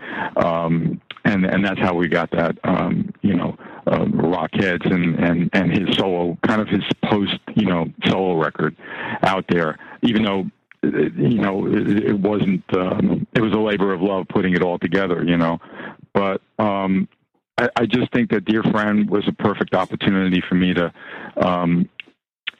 lyrically kind of express myself. And it's always fun, and it's a challenge writing lyrics where you don't want to make it too literal what you mean, but if you look at the lyrics, you can clearly tell, that I'm talking about, someone that I lost, and there's enough references to things like, thundering, thunder and stuff, where it was Eric, Some of the lyrics were helped out by John Corabi and our producer, Bob Marlette. The whole concept of the lay hands on is a kind of, it's some sort of like maybe Buddha or some sort of, other ritual of how you pay homage to someone that you've lost, And I really love the way that song came together. It was very emotional, and I know there's a couple of times I even got to play it live acoustically with John Corabi when we toured in Europe, and it was really emotional for me to sing it. Yeah. But I'm really proud of that track. There's something about it that really came together, and I know a lot of fans know about it, but I've even had some artwork from fans that they shared with me with the lyrics and showing, their expression of what it meant to them. But I was real proud of that. Definitely, as you should be. It's a tremendous, piece of work that honors Eric Carr's memory. And speaking of work, you guys, as you know, on Sterlingtology Live, currently in rotation on our regular broadcast, we have, of course, Sky of Forever, which is, of course, featuring Bruce Kulick on lead guitar. It's a great, great track. We have it on rotation on WEMF radio currently, and that track is Carry On. So check that out. Thank you. Yeah. It's a great track. Yeah, thank you. Yeah, I enjoy doing it. I do get asked from time to time from, especially it seems Scandinavia really wants to have my involvement, which is wonderful. I love all the countries there, and they're such Kiss fans. And for many of the people that are that reach out, they know me as the first Kiss guitarist, and probably Eric Carr is the first drummer too. You know what I mean? Absolutely. I mean, that was my time. I mean, I got into this whole Kiss thing in '87 during the Crazy Nights period. So I feel you on that, my friend. All right, Bruce Kulick, we thank you so much for taking time today to be part of our show. We appreciate you, and keep it going, my friend. Well, thank you very much, and have a great holiday season, okay? You too, Bruce. Thank you. All right. Bye-bye. Thank you, my friend. That was more or less the vibe of Sterlingtology Live on WEMF for the rest of the year. Yeah. Because at the end of 2016, I ended up leaving America. Yes. For Sao Paulo and Brazil. Brazil. Yes. I remember, and you had one of the most memorable going away shindigs, soiree, whatever you want to call it. The one you missed. Listen, I saw the clips. All my friends were there. All of them. It was dope, let me tell you. The venue is now owned by Salt Bay. But at the time, it was known as Liquid Art House. Liquid Art House over on Arlington Street. So much fun. You had people buzzing about this for quite some time. It was crazy. It was a crazy time. We had everyone from Hustle Simmons there to, my dear confidant Gosha. She pulled up, and just anybody who was anybody. Anybody who was anybody. Socialites, influencers. There was 300 people who could not wait to see my ass leave Boston. Okay, that's what it was, No, we were all super happy for you. I was cheering from you from the side. I couldn't make it. I feel like I was out of town. But listen, I wanted to go to that party so bad. Well, it was a vibe. I know. We had some great nights out prior to that. We did. And that's why I had hoped to be there. But listen, I know how you get down. I'm sure the tequila was flowing. Absolutely was that night. You're a king of nightlife. King of the nighttime world, I'm told. But no. But yeah, that day after, I was on a plane to Campinas, Sao Paulo, and I spent about half a year there.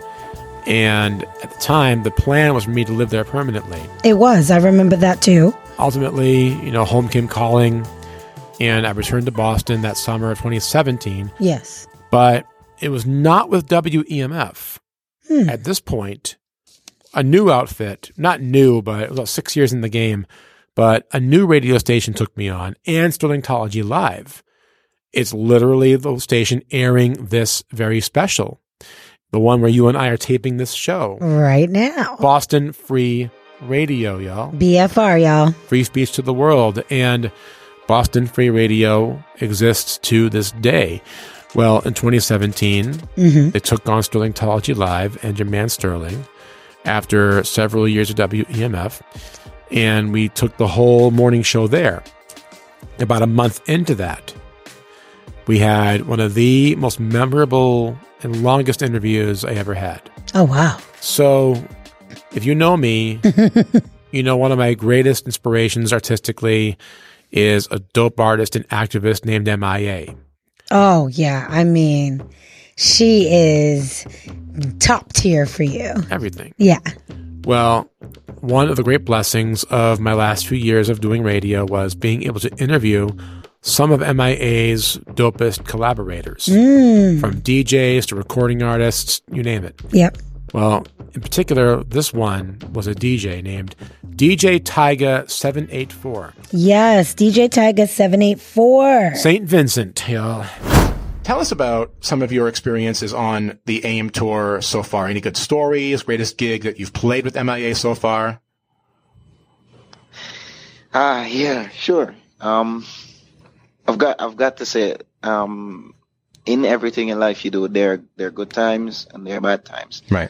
When I say bad times, I don't mean bad time as in like extreme disagreements or anything like that. Mm-hmm. But what do you want to hear first? The good stuff or the not so good stuff first? Well, in my opinion, if they all add to an experience, there really is no good or bad. They are all part of the lesson that continues on. All right. So I'll share my first ever gig with MIA. Go for it. So this was in Manchester, Manchester Warehouse. I thought that this thing was gonna be the biggest show we ever did. Mm-hmm. Well, of course it wasn't, but that was the biggest show I ever did. So I'm going there with the decks and everything, and they're like, "Tyga, are you ready?" I'm having people tie my shoelaces. I'm having people put my pants on. I'm like, "Am I a baby?" You know, but through it all, I'm there. I'm sweating. I'm like, yo, I can't put this thing on yet. I'm sweating too much, you know. I'm sweating too much because I'm so nervous. Then get up there because we have rehearsals before we do that gig. Before we did that gig, so went up there, did the show. Had no mic, used no mic or anything. But this was like the opening stage for me, like my opening stage at her show. She was supposed to be on like 11. So they called me up to sound test. So I'm testing the sound. I played a track that's not even on the set list.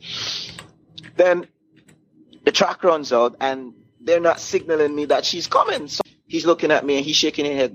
I don't know. I looked over at the rest team. I'm like, yeah, what should I do? They're like, I don't know. I'm like, are you kidding me? And they're like, probably about 2,000 people or more people staring dead at me. And I'm shitting my pants up there. So I decided, you know what? I might as well DJ. Right. So I just started to DJ and I didn't know what to play. Like, I'm outside my comfort zone. What do I play for Manchester people? What do I play? I never even played outside the Caribbean. So what do I play? Man, I just went with some stuff that I think they know. And they just had a big sing-along. That was my first gig with her. She came on after. She's like, Tyga, cut that. But like, oh my God. And I just grabbed the mic and went, oh shit, she's in the building. That's funny. Best show. It was the first show. And I would like put that show next to my heart because that was my first show with her. And apart from a few little mess-ups I did, because it was my first show and being so nervous, it actually went great. Yeah. Nice. And she came to me, she came up and she was like, you were amazing. She gave me a hug. She was like, oh, you're amazing. That's the best compliment you can get right there. Exactly. That's but great. But then there was this one time and, well, no, not this one time, when we did the Meadow show, right? Oh, yes. That was the big, like, the first time I've actually seen her, like, I don't know if she was nervous or if she was mad, but I think it was more nervous. So she's standing there and we just came off and doing rehearsal and she's like, right. Did you guys go out last night? I'm like, I don't know. I'm walking away now because I know I went out. I had a few drinks. Right. Well, I wasn't drunk or anything like that because I know we had rehearsals and we're in the US after 3 years, was it? 3 years, yes. 3 years. Exactly. So I know this meant a lot to her. So I had to be on my P's and my Q's. And she's like freaking out. And she's like, I need professionals. Oh, man. I need professionals. And she's totally lost it. Oh my goodness. She totally lost it. But on stage, right? Mm-hmm. And we were doing the meadow show. She was so calm and having so much fun. All right. And then, so we also have on the Sterlingtology Live morning show, Joey Carvello. Joey Carvello. Yo, if you are a longtime resident of Boston, you recall when Joey Carvello was the program director for one of the top stations in our area. It was Kiss 108. Oh, yeah. And this is back in 1980 when he was their program director, but he was also the top disco DJ of New England. So I guess the question, does come up here. So the beginnings of Joey Carvello's run and his beginnings with disco too. So, when did you first come across, disco, the vibe in Boston, the sound? I mean, what was your beginnings like for you? It was 1973. Here's the deal. There was a huge contingency of white folks in Boston who loved R&B music, but the only outlet they had to listen to R&B music was WILD. Oh yeah, AM 1090. Yeah, and that was Sunrise to Sunset, a radio station. So you only got it during the day. And, there's really no other outlet for urban music, for R&B and soul.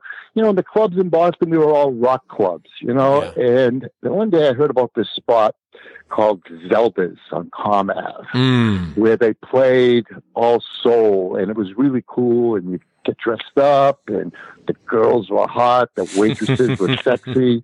Yeah, so, I went there. It was me and Frankie DiPasquale was, one of my best friends growing up and hanging out, and me and Carl Lupo and Ricky Macheko. We went across the bridge. We got in line, walked in there, and the first song I heard, which I never heard before, when I walked into that room, small room, was Soul Makossa by Mano Dibango. Oh my God!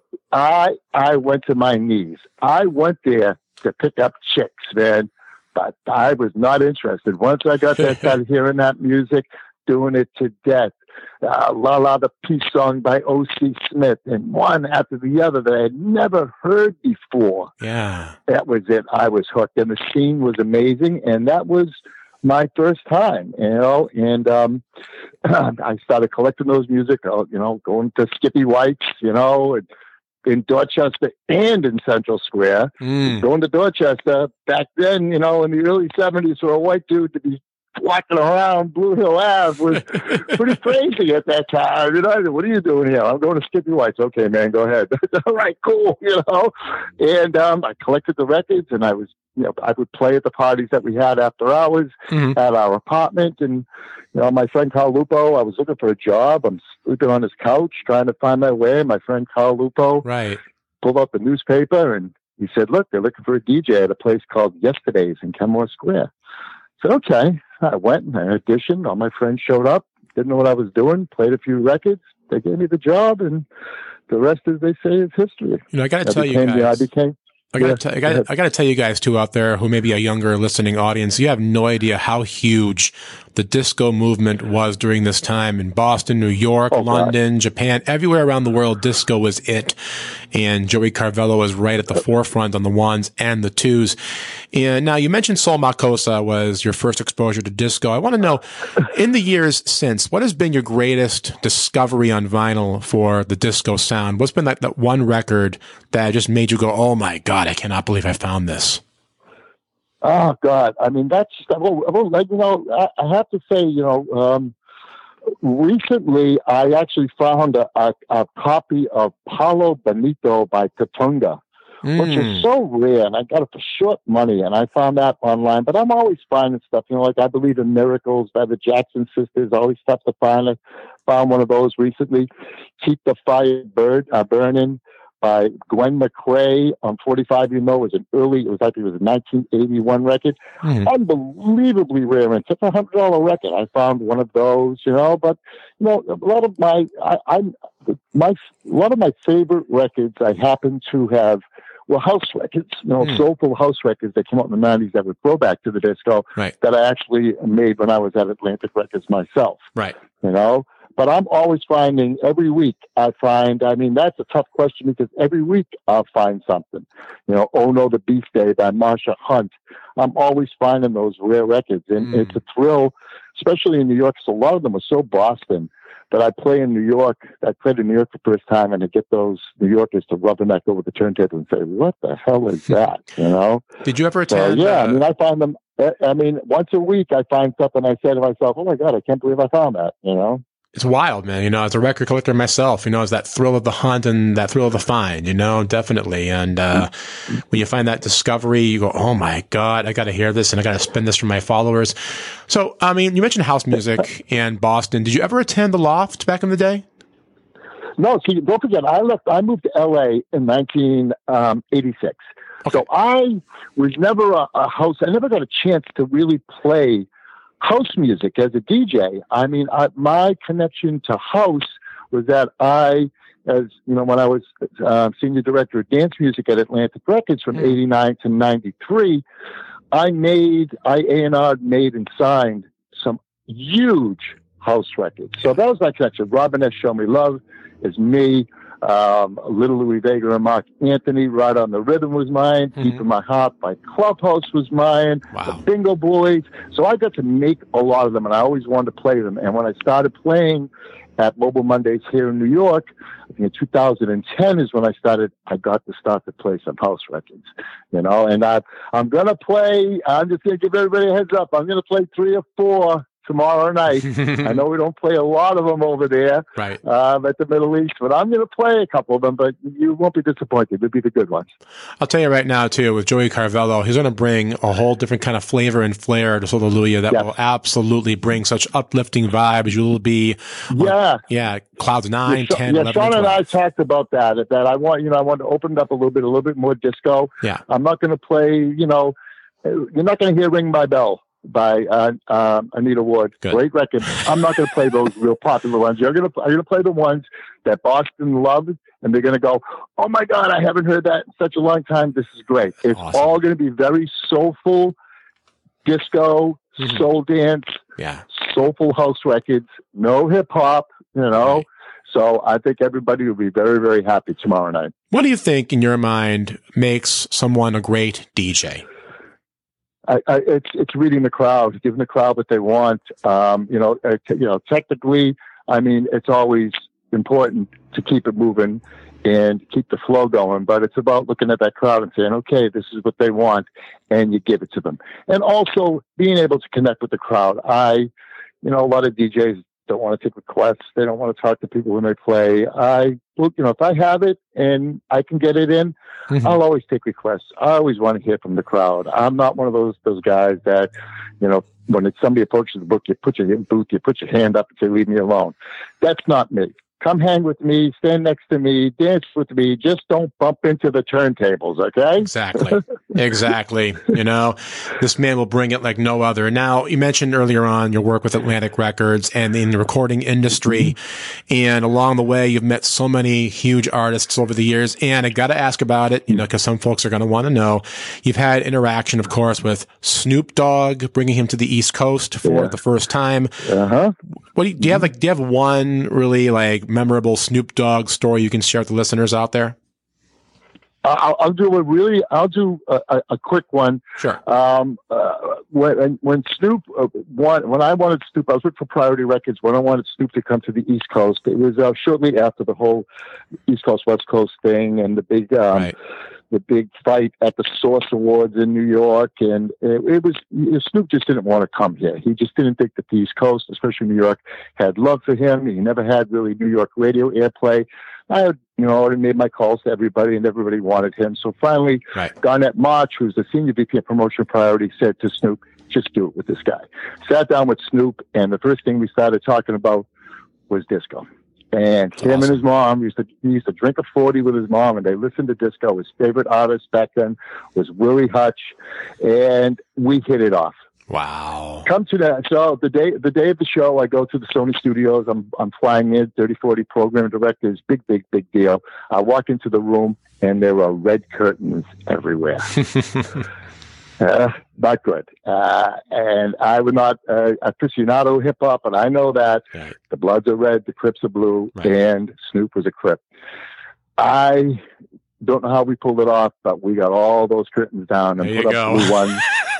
Snoop said to me, "I'm going to come." He said, "Joe, I'm going to be there."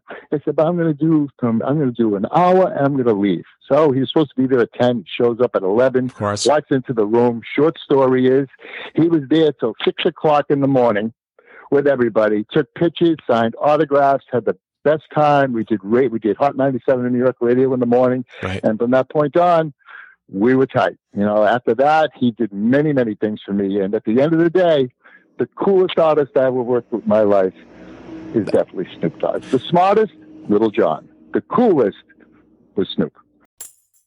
In September 2019, after the morning show called it a wrap, Sterling would curate a new radio series, The Chop Session. This show would be unlike any other Sterling had presented so far, a weekly 1-hour series focusing on interviewing a single guest. The Chop Session soon became Sterling's most popular show so far, featuring intimate and thought-provoking conversation. It would go on to earn an SMC honor in 2020, and 5 seasons on, the series continues to this day. The Chop Session. Okay. So, this series is still ongoing, of course, and by far it's my proudest series. It's an award-winning series as well, and I think we've really hit a stride with this format. We began the Chop Session a few months after Sterlingtology Live left the airwaves, and when that show ended on Boston Free Radio, I had a couple of options ahead of me where I could do different things, and one of those was to start a podcast, which I had never done before, and that became the Sterling Perspective, which lasted a couple of years and was fun for the time. But what really ended up being the long-lasting project is the Chop Session, which was designed to be a weekly 1-hour radio show with a single guest focusing on their story, their journey. And we did this mainly because I had watched a show called A Big Interview with Dan Rather on a cable station, and he had interviewed some great guests like Gene Simmons and Paul Stanley, and I saw how he did those interviews, and I thought those were some of the best interviews Gene or Paul had ever done. And I said, something, I want to do a show just like that one. So that became the Chop Session. And I didn't know if it would last long or not. I thought, okay, we'll try it, see how it goes. I don't know if we can do this forever, but hey man, 5 seasons on now. We're still doing it.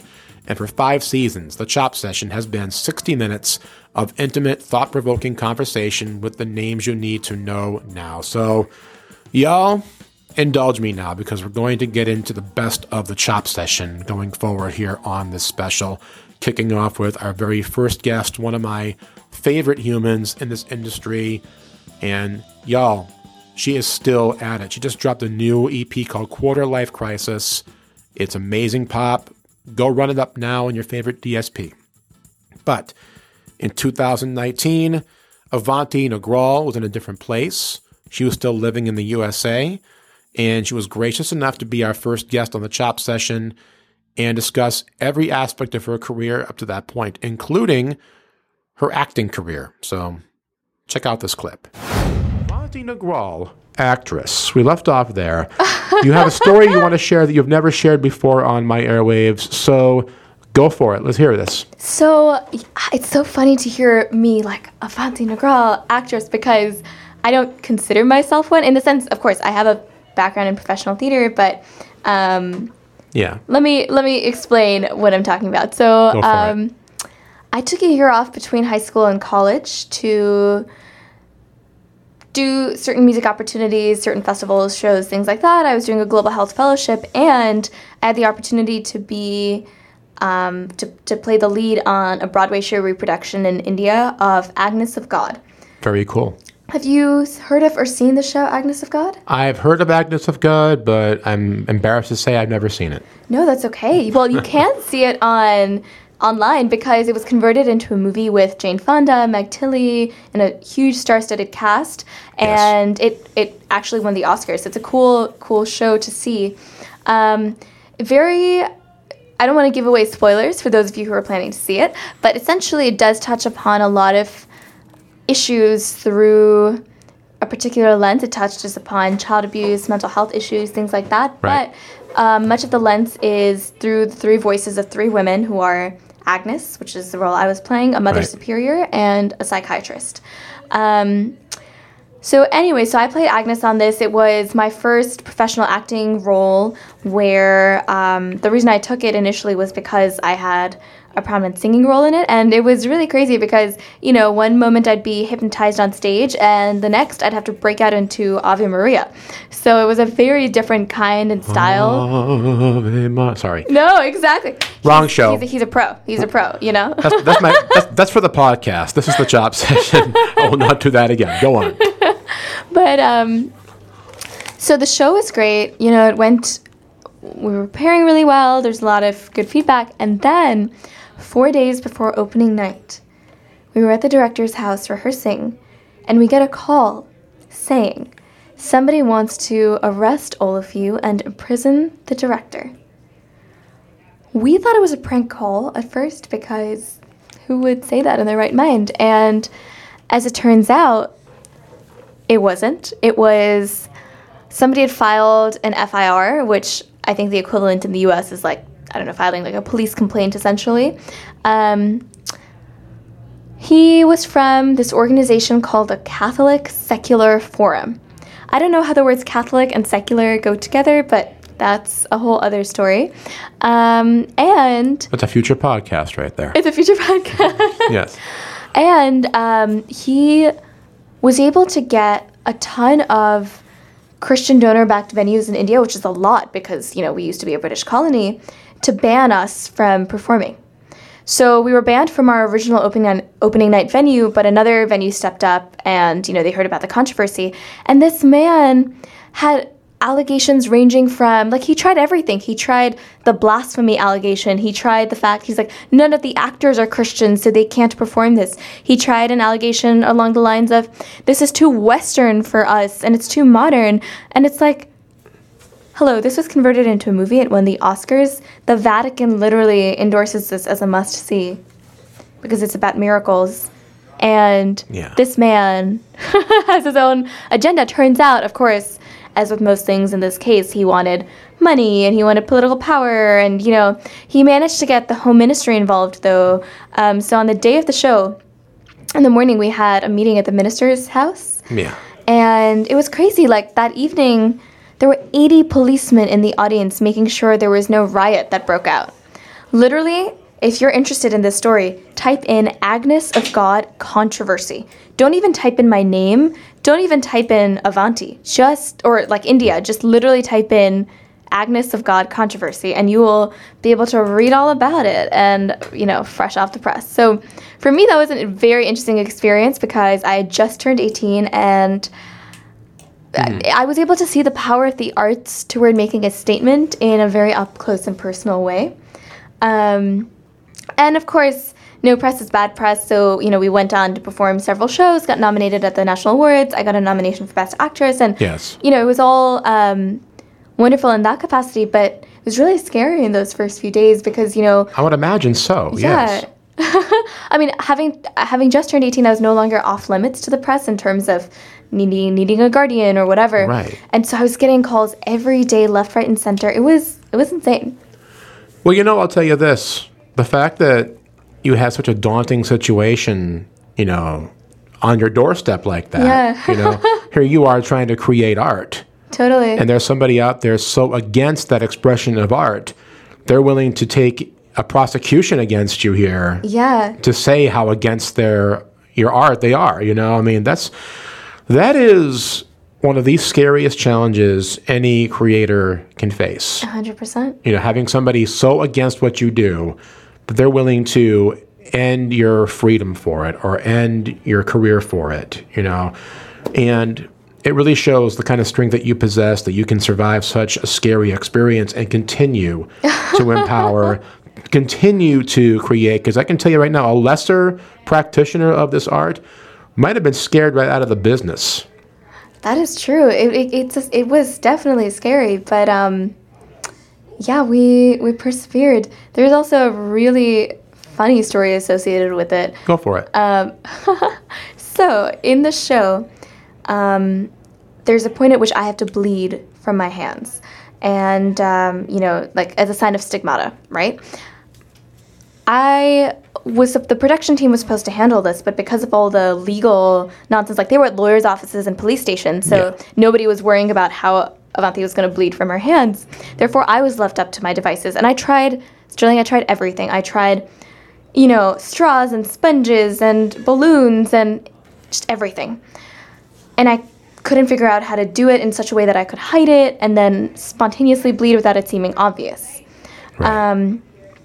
So the solution we came up with was using a condom.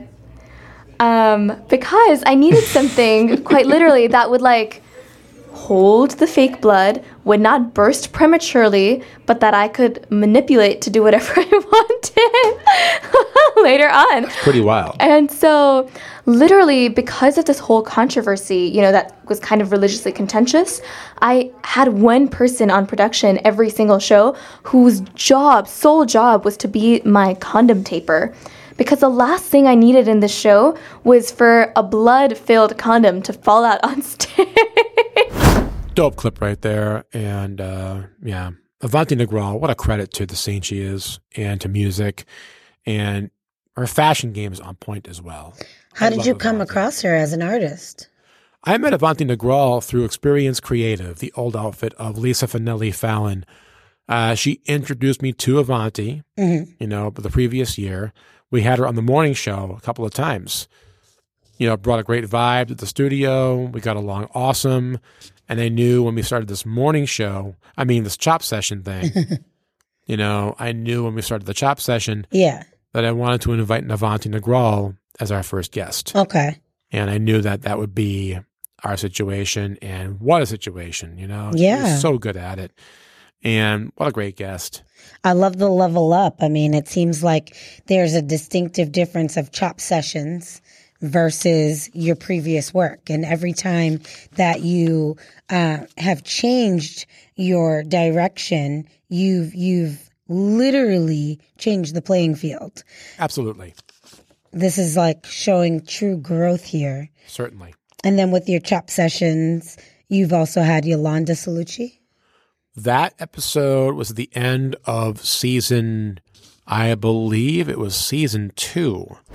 One of the most important pieces of the history of nightlife. You cannot talk about nightlife without studio being mentioned. And, my God, is to me, the crown jewel of nightlife. To this day, even though it's long been gone in its original incarnation, you have incarnations in Vegas and things like that, but I'm talking about that original Steve Rubel and Schrager founded studio out in New York City. I was too young to get in, sadly. I won't even talk about how young I was when it opened, but I will say that if I could turn back the clock and if I could be born at an earlier time, you better believe I would have been at that front gate and just praying that I got in, Yolanda. And they did. It was funny how you'd watch the gentlemen that were out there. They had the rope, tied tightly, and they'd pick and choose. You can come. No, you can't come. Nope, you're okay. You can come. And a lot of it was on your appearance. The more outrageous and more fantastic you looked, the more they wanted you there.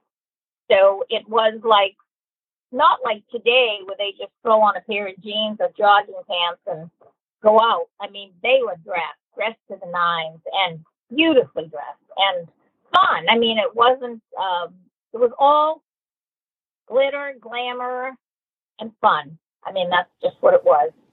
You look at the history of studio and you look at, for example, some of the more iconic regulars that we had at studio, like Bianca Jagger, Andy Warhol, Halston, Liza Minnelli. Oh, my God. The list goes on. And it's really cool to know that Yolanda Cellucci blessed studio in more than one occasion. Yeah. It's funny because I ended up having the picture taken, which I still have, with Roberta Cavalli, and he was just starting out then. And I originally never thought, years later, in my store, I would be carrying his things. And I started carrying his dresses and his outfits, which is still very fabulous. And Dionne Warwick, I have pictures with her in Studio 54. It was great. I bumped into this New York photographer that I asked, could he send them to me? Because he was clicking away, and he did. He sent them to me, and it was really exciting. So I still have those as special memories and special times in my life. Let's talk about how Yolanda Cellucci found her way into this industry. Well, it's really kind of a long story, but a very exciting story in a way. I basically was a bookkeeper by trade when I married my husband, and he was in business and doing very well. And then he ran into some roadblocks where we got into a financial position that I was kind of forced to go to work with him to make sure that we could survive. And I had 2 small children at the time. And from the stress of having a problem financially, I started losing my hair. And I went out and bought a wig so I could get a job. And I styled it myself, and I found people were stopping me and saying, I love your hair. It's so beautiful. And I'd say, well, it's just a wig. And they were so fascinated because they had friends, either a mother or a niece or someone that had a car accident, that they needed a wig. And they started asking me, could I get them one, and where did I get it? So I started actually buying some wigs and going from hospitals and homes and nursing homes to assist people. And I was actually doing it just out of the goodness of my heart. And someone said to me one day, you could make money doing this. Why don't you go into business? And I said, no, I'm just glad I can help people. And it ended up that a friend of mine had an import license, and he was instrumental in connecting with someone in Italy with real hair wigs and brought them in. And I started this little business and from my house. And it got so busy that we really couldn't even have dinner because the doorbell was ringing all the time because we were operating home.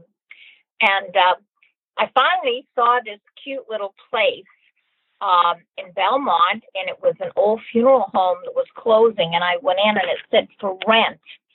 And I asked how much it would cost, and he told me, and I have to sign a lease. And I went back and talked to my husband, and by then my husband's business was really doing well and surviving. And we said, well, if you think you can do it, and I did. I started with just a couple of women from the school that helped me answer phones and do things. And I took this funeral parlor over, and I made the embalming room a massage room, and the downstairs became a health club, and the upstairs was a beauty salon. And then where the lights used to hit on the casket to highlight the bodies, I put all the wigs. Oh, my goodness. And my original idea was to sublease to all different vendors so I wouldn't have to carry everything myself. And nobody was interested. They felt like, well, why would a beauty salon be with a dress salon, be with a wig salon, be with a health club? And I found myself having to do it all myself and hire people. So I hired a couple of hairdressers, and I hired a girl to exercise and teach classes. And I ended up doing it all by myself, which I would prefer to have had, vendors coming in and paying me rent, but it didn't work out that way. But it was very successful. Within 5 years, we outgrew the building. It was like we had no more parking.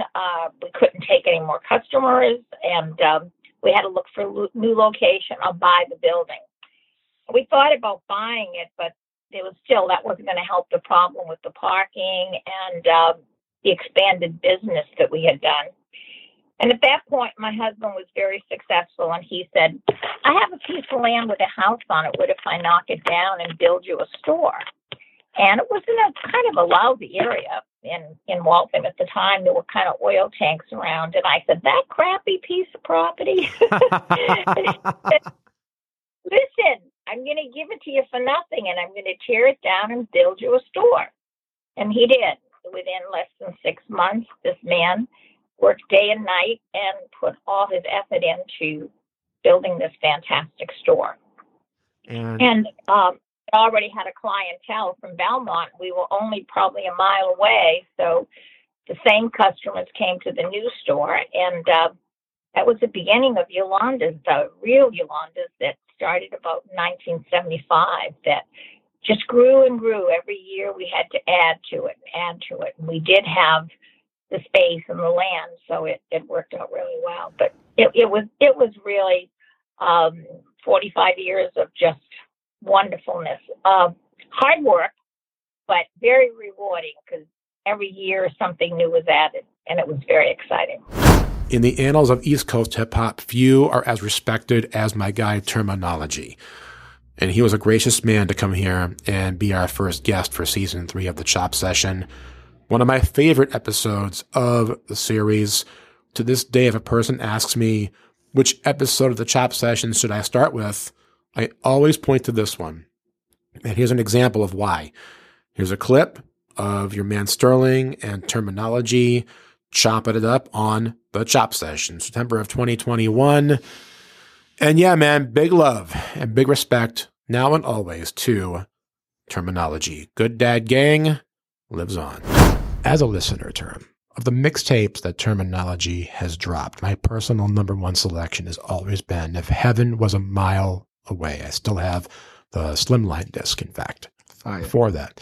God, man, Jay Dilla, Soulquarian, Slum Village. Story goes on, but it's safe to say, term, James DeWitt Yancey, Jay Dilla, is one of the most important producers in hip-hop history and surely a future rock and roll Hall of Famer. So let's hear Termanology on Jay Dilla. Yeah. I was introduced to Dilla through hip-hop, of course, without knowing. As a kid, you're not aware enough to read credits. But as you get older, you can go back and read credits. At least in our day, we did with the physical CDs. So now you would have to go into Tidal or Spotify and try to find out who the producer was, or Google. But yeah, man, I've always liked Jay Dilla, and Static actually, put me on and made me like a super fan of Jay Dilla. Because he put me onto his whole entire catalog. And actually gave me most of the beats that you hear on the If Heaven Was a Mile Away. Mm-hmm. Static had a folder that had like 250 Jay Dilla beats on it. And he gave me the folder.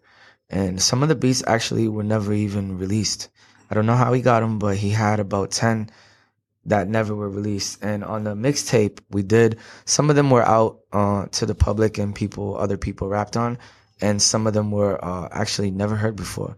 So it was a crazy experience dropping that mixtape, because Jay Dilla's music was being put out through Nature Sounds. Yeah. And it was at the same time that I was on Nature Sounds. So I was able to get a pass on certain things, but even still, the mixtape was like blocked from being sold, because obviously his family owned the rights.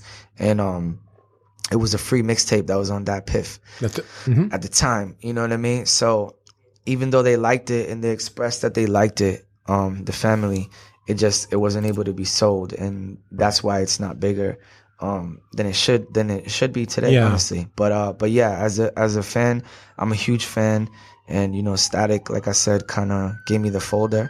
Mm-hmm. And yeah, I mean, if I remember correctly, there's like 19 songs on it. We went in on that joint. Yes. We went in on that. It's a dope mixtape.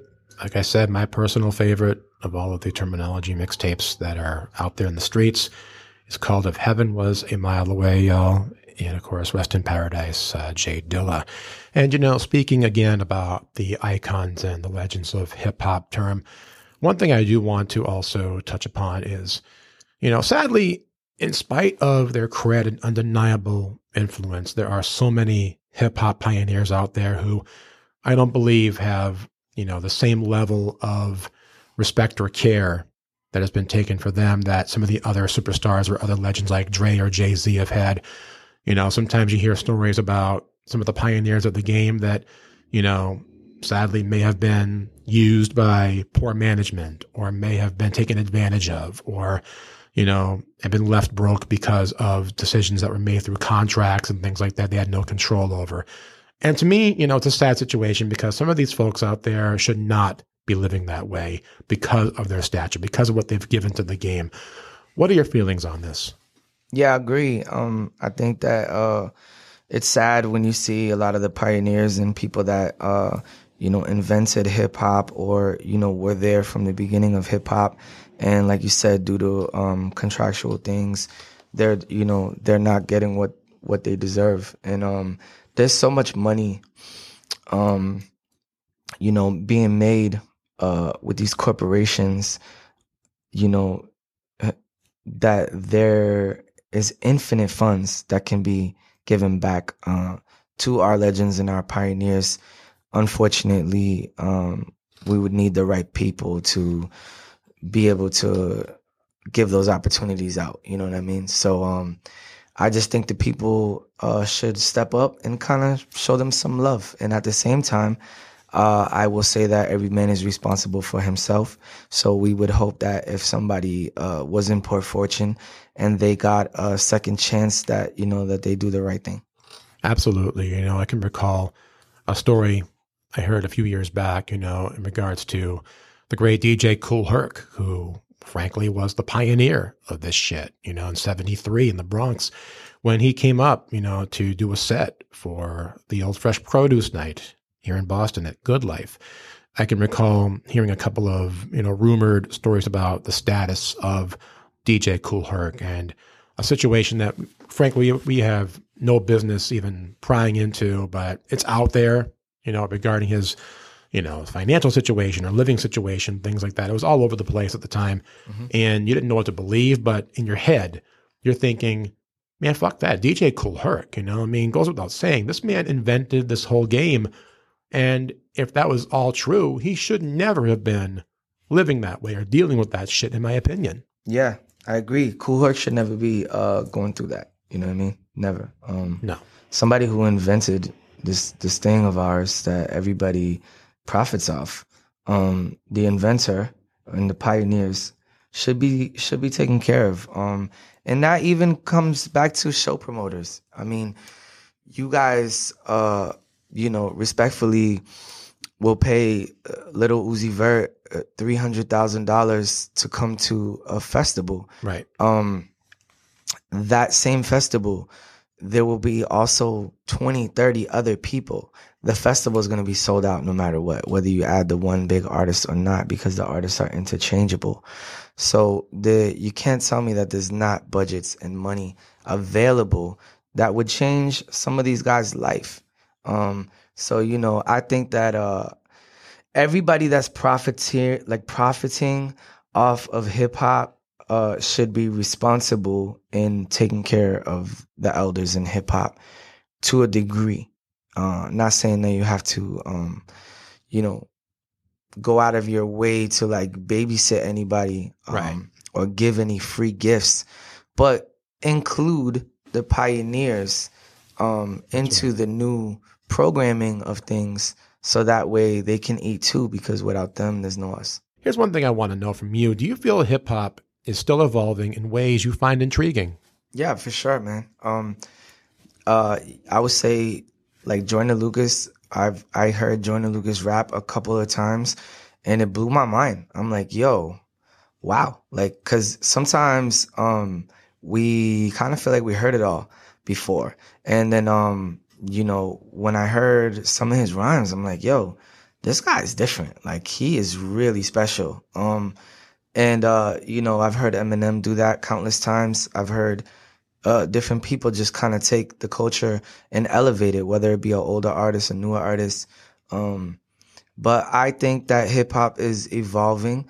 There's some things I miss about the origins and the rules that we had in our era, meaning like 90s, mid 2000s. Right. I miss there's a lot of nostalgia in me missing the originality and caring about making a classic album versus just streaming.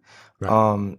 But I will say that again, people newer artists come through every now and then, like Kendrick Lamar, and just blow us away with their talent and their God-given talent and their skill level.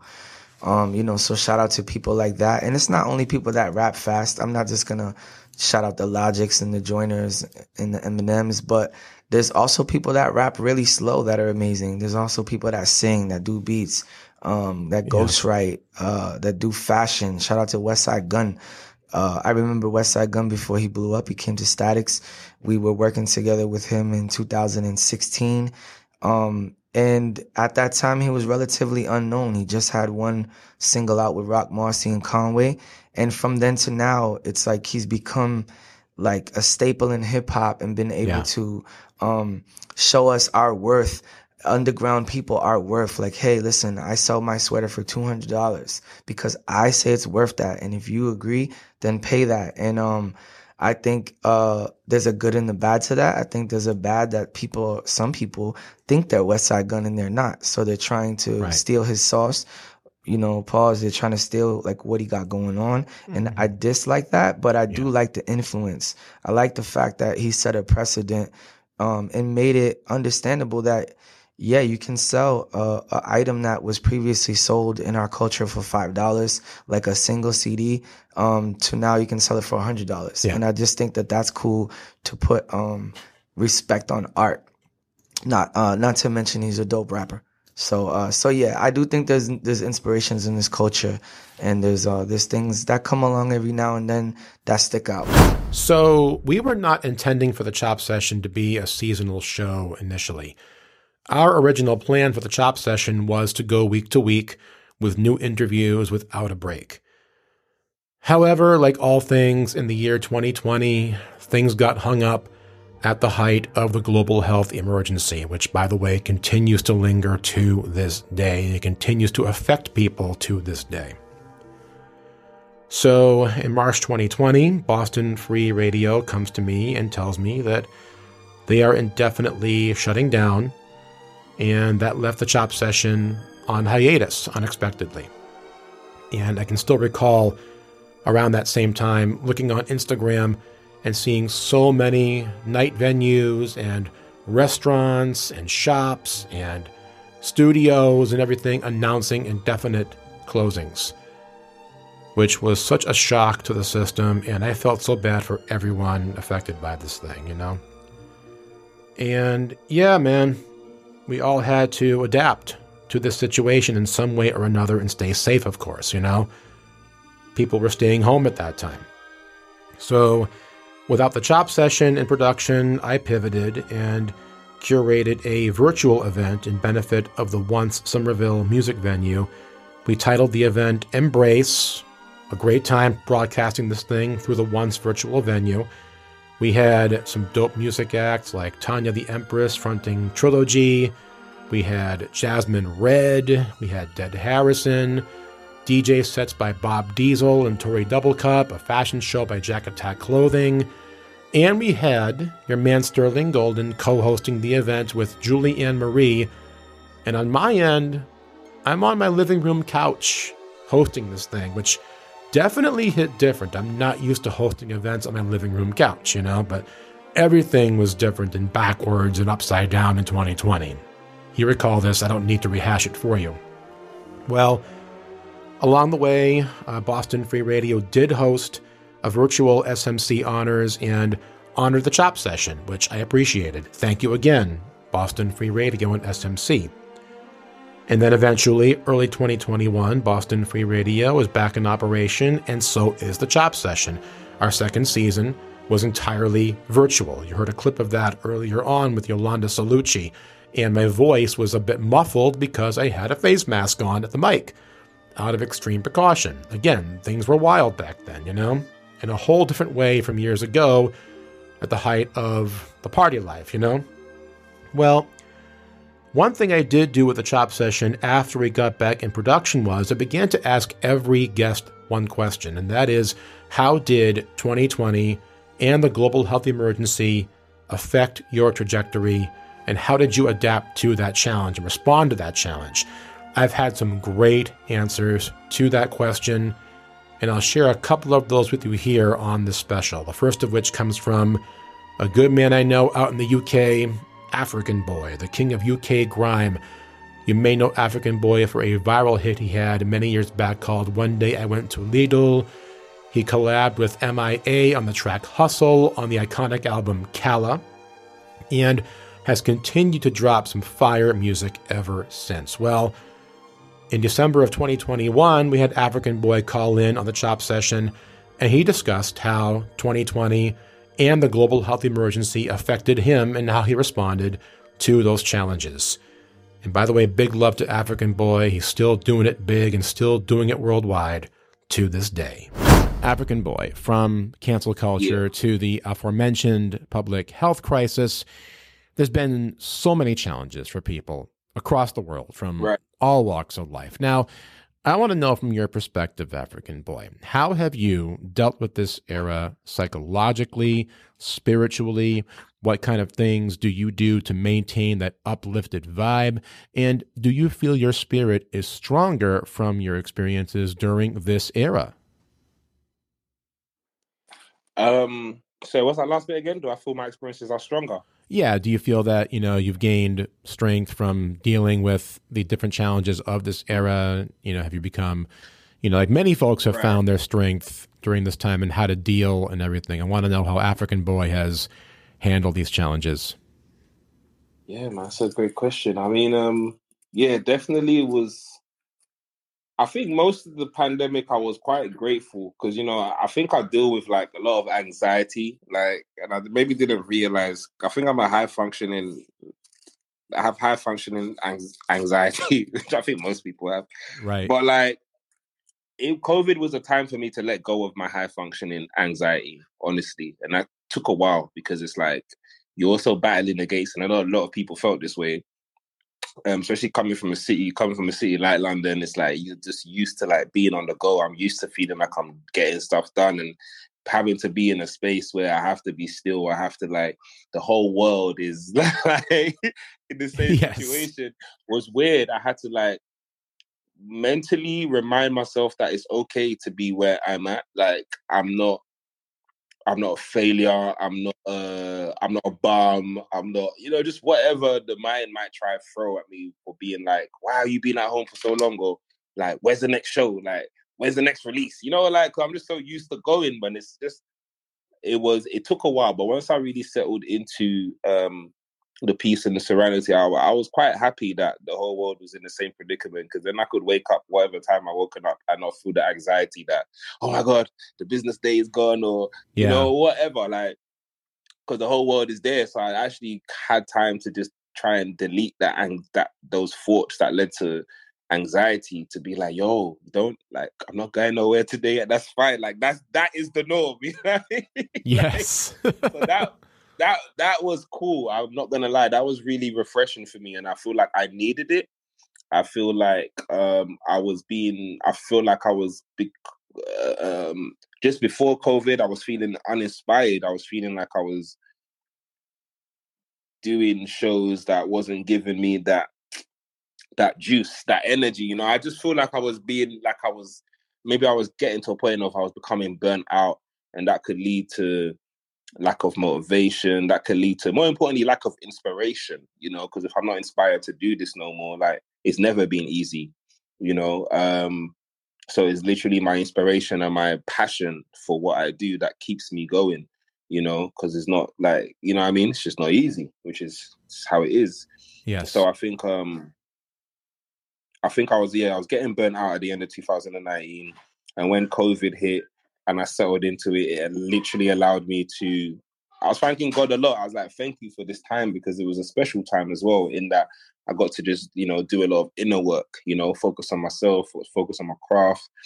I got to really, we all had time to think about, what I wanted to do next. Just having time to chill, and just doing the work on myself. And I made more money during the COVID. Yes. In some senses. So for me, I had a positive experience mostly. I think the hardest bit was not being able to see my children for a certain period of time, just because of like, in the beginning, no one really knew what the fuck was going on. So we just wanted for everyone to be as safe as possible, and then travel restrictions, etc. And chill. So, it was just a bit, I think that was probably the hardest thing. But I liked it because I could stay at home and not feel guilty for doing so. And also, I definitely wasn't missing out on nothing because the whole world was on pause. So it was cool. I had some interesting conversations. I was online more. I kind of connected with a whole new community. So yeah, I feel like I didn't really feel like I was coming through any challenges, although my mind would love to listen, but I don't feel like I had obvious things like finances, family, etc. But I really feel like I needed that break because I was going to break, Yes. So I needed that pause. Like I really needed it for the whole year. I had anxiety when the world was opening back up. I was like, oh shit. I get it. Like I'm cool now. I get it. I'm loving it. I don't really want another lockdown. I think I did my time. But and I'm not repulsed to it either, to be honest. Because I'm a bit of a hermit, and that's where you get that creative. I can go into my creative cloud. But yeah, I had anxiety thinking about coming out. It was good. Allowed me time to, like I said, refresh my mind, refresh my spirit, my energy, and the kind of things I did to help me was just to kind of remember to myself that it is okay to feel how I'm feeling. To remember to myself that if anyone else listening to this and you feel the same way, just always remember to yourself that you are great, you are enough, and we're not defined by these tasks that we do. You're more defined by the energy that you feel while doing whatever you're doing. So yes, exactly, just being able to feel whole, to feel worthy of being here, of holding space on earth, Yes. So yeah, it was a very important time for me for sure. And I felt I know, because I did a show not shortly after lockdown. It was a while, but the first show I did back in Woolwich in UK to open up this new performance space venue, and wow, being on stage is like a breath of fresh air. Like all my catalog felt fresh to me, felt fun, and for me that was worth the lockdown, because being on stage and feeling like you're tired of like your performance is not a good space to be. I mean, you're always gonna work and develop more, but it's just like, you just want to feel excited, and I felt excited again. It's been literally 2 years since I've been on the stage, and I felt it.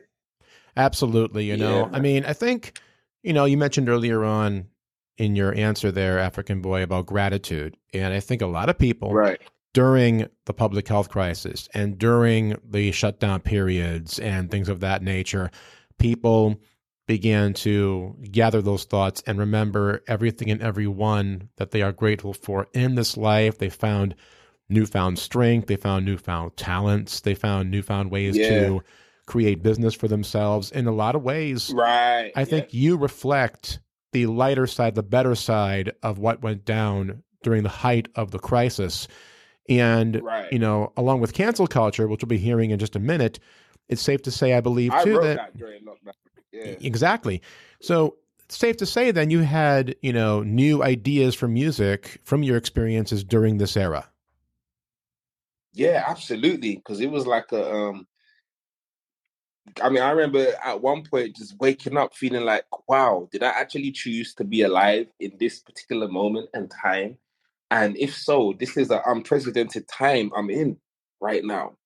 Like, it felt like a movie. It's scary and excited. It's like, you don't know what's going to happen, but it's like, bro, this is really happening. Like, the whole world has been on lockdown for 2 years. Like, you know what I'm saying? Like, yes, that's crazy. It really is, That's crazy. The whole world could just shut off. It can. The kid in me who always saw the world a certain type of way, I think the kid in me was like amazed and just like, whoa, like, shit can really go down, like, on earth. Like, it doesn't just all run how it runs, like, yes, we were at home for 2 years. It's crazy. There is a fabulous new R&B artist in our area of New England here in the USA named Shia, who dropped a fire EP earlier this year called Universe. We recently shared the track Blooming from that EP over on the Sterling Collection's Elite Vibes 2022 playlist over on Spotify. Go run that up now, y'all. Well, Shia is another artist who I asked about 2020 and the global health emergency and how she responded to that challenge. We're going to go into April 2020 now, okay? The bizarre early days of the global health emergency. Now, amid all of this chaos, this confusion and uncertainty, here is Shia on GarageBand, as you brought out earlier on, producing and writing that first single, Toxic, which we'll hear in a few minutes here on the show. So take us into this process and how you found yourself adding the title of producer. Yeah, so like I said, my background was a lot of instrumental stuff at first. So I had a really good understanding of production from a young age. And I guess I don't really know what I was doing when I opened GarageBand for the first time, but I don't know, something just led me to creating what I did. And at the time, I didn't even know that I was going to sing on top of it. Like, I had no plan to record my vocals on top of it. It was more of just something that I did for fun because I'd had so much free time. But I guess I ended up creating the beat, and I actually sent it over to one of my artist friends at the time who was like, that's a beat. Like, you should put something on top of that, knowing that I also sang. And I like to call it divine timing between the pandemic, having the extra free time, but also having recently gone through a very toxic situationship, which is what led me to creating the song. And it was almost like I didn't have to sit there and write. It was almost like I was just talking about what I was feeling, and it ended up turning into a song. Honestly, the easiest song I've ever written. I think I wrote it in like 20 minutes because it was truly just like pouring out of me. And I think that is what gives it the rawness that you hear when you listen to it. For real, Shia, I must tip my hat to you on Toxic. You took a time in history where people were at home, confused, not sure what to do amid this global health emergency, and you added the title of producer to your resume with this dope track called Toxic. And it shows in the work, it's fire. People love it. I dig it, and this was our first introduction to Shia as a producer. There's another thing I would like to kind of delve into, and that is a quote that I have here from a 2020 piece about Toxic from Voluland by Victoria Wazalak. I'm going to quote here. Quoting, Victoria writes, as a woman in the producer chair, let alone a brown woman, Ramanan Shia says she's frequently on the receiving end of condescension and dumbed-down technical talk. On the other hand, DMs offering her, quote, free studio time, unquote, seldom have anything to do with music making. It all makes her urge for intersectional solution even more fervent, unquote. So, Shia, let's delve further into these experiences you have had dealing with disrespect in the recording industry, please. Yeah, so that was written in 2020 when I had no manager. I was pretty much, shooting in the dark. I had no idea what I was doing with my music. I had no idea. Like, I was basically wearing all the hats, right? Like, I was the producer, the engineer, the artist, the marketer, the social media manager. It's like you're wearing all these hats. So, especially networking during a pandemic, a lot of my networking was done online, which makes it difficult to make relationships with people, but also you don't really know what you're getting. So a lot of people will offer you things, but you have to be careful. So I guess I was more referring to the fact that, first of all, being a woman in the industry is very difficult, but then also starting out is very difficult because you don't really know who to trust. And I feel like a lot of the help that I was being offered was not actual help. Like, there was always a catch to it, which is really frustrating. And I feel like a lot of females can relate to that in the industry because, there's this like stigma of, a lot of women, like, not being able to be in these spaces without getting, like, unwanted attention. And then when you add engineering to the mix, because I also engineer a little bit, like it's almost like people are like, oh shit, like, oh, like you're a female and you engineer. It's like they almost don't expect it, but then with that comes like, oh, like she probably doesn't know like too much about that. You mentioned also networking during the health crisis online and things like that. You know, what was it like for you to take that on? Honestly, it was super difficult. I would meet people and like we would have plans to work and then it wouldn't happen. Or, you know, I would be asked to go somewhere like to record, but like things would really like people were just really flaky during that time period. Oh my God. Granted, like, you know, everything that was going on. Some of the most memorable people that I met were number one, definitely Poor Kid, who's my manager. Yeah. I think that was like the best relationship I made. And it was kind of crazy how we met because we met in the same way that I met everybody else it was through Instagram. And, you know, we had been talking about working together for a while. And I think he was like the first real interaction and relationship that I formed that was trusting, safe, and just we both like when we came together, it was almost like magic. Like we really worked well together and we had the same ideas. So I think that was the best relationship I probably made online, which I never saw coming. Like honestly, if you told me like 2 years ago that I would be in the position that I am right now, I would have been like, you're crazy. So you didn't see this for yourself? You didn't see definitely not. A recording career for yourself? I did, but I didn't think it would happen so soon. It's just one of those things where it was the right timing. I linked up with the right people, started meeting a bunch of different people through him, and we eventually, you know, formed our little circle of creatives that, you know, inspire each other every day. DJ Bruno. Legend. Tell us about this. Godfather of Boston house music. I don't care what Bruno says. Okay.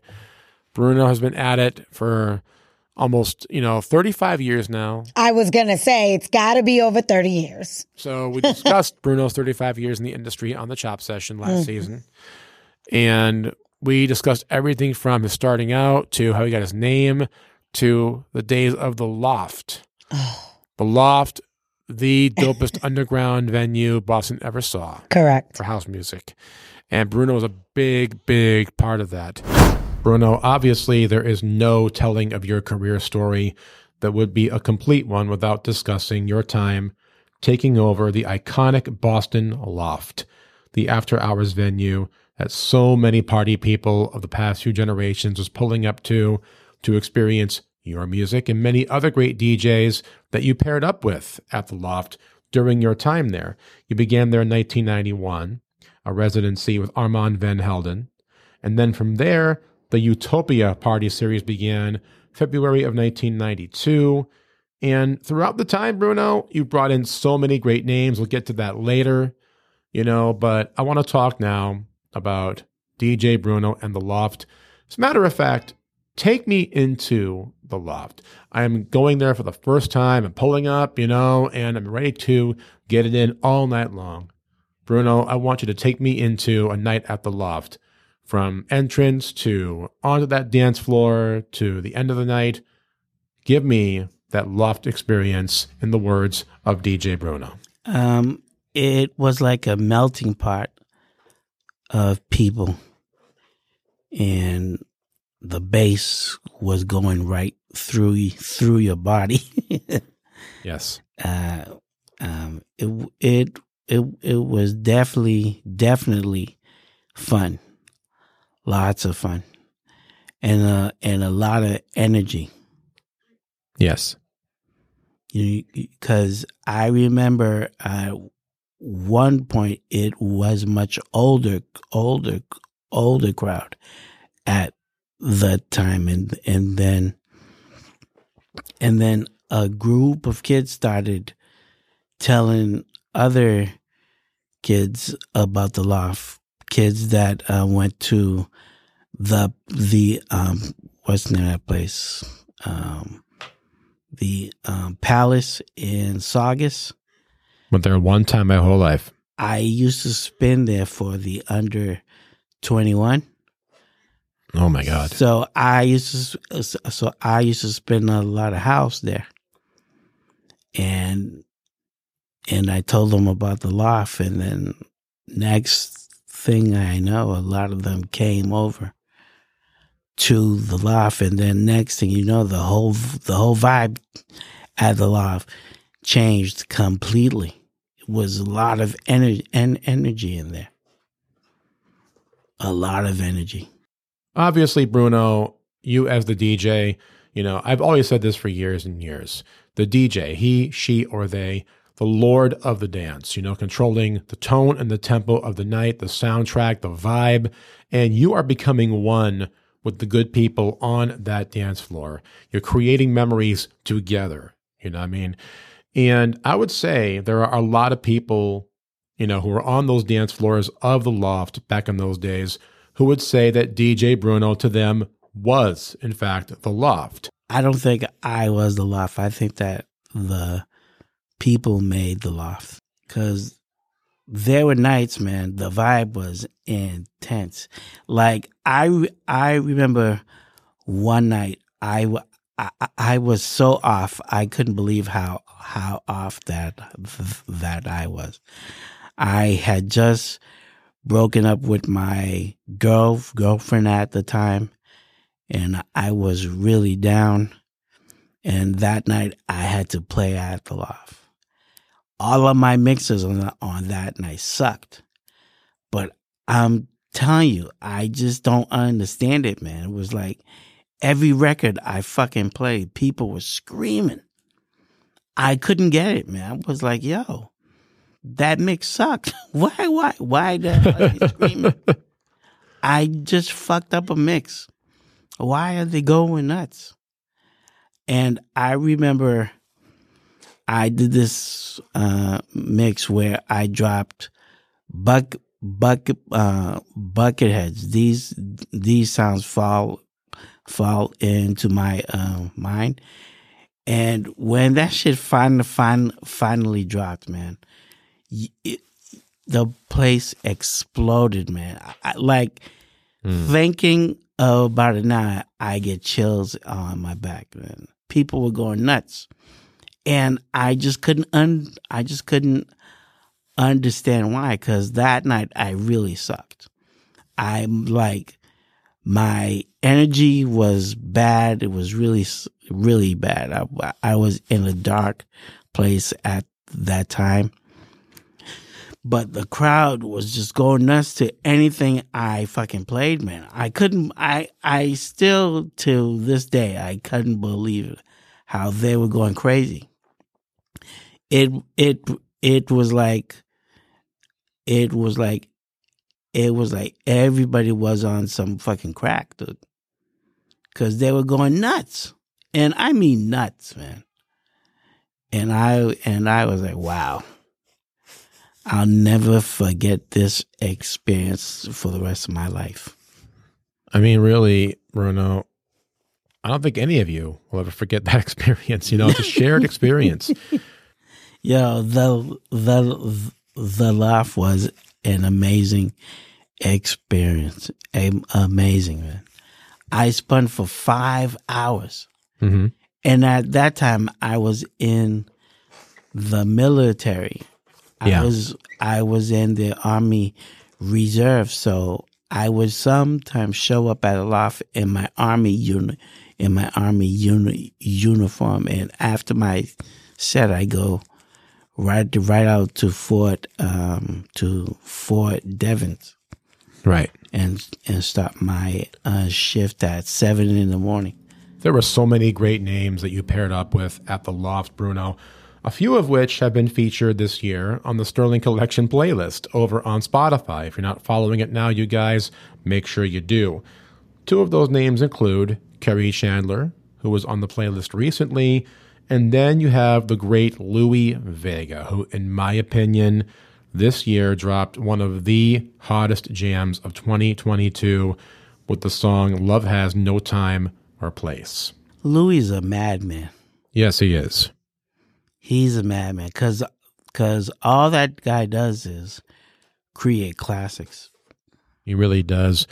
Tell me now about Utopia. Well, at the Loft, I thought I was playing a little bit too commercial.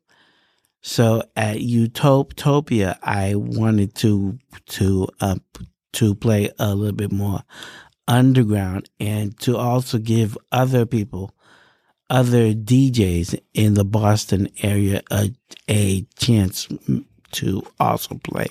Let's talk now about another iconic piece of your past, DJ Bruno, going back to December of 1995, when down in Boston, you opened up the legendary Biscuit Head Records. Thank you, Napster.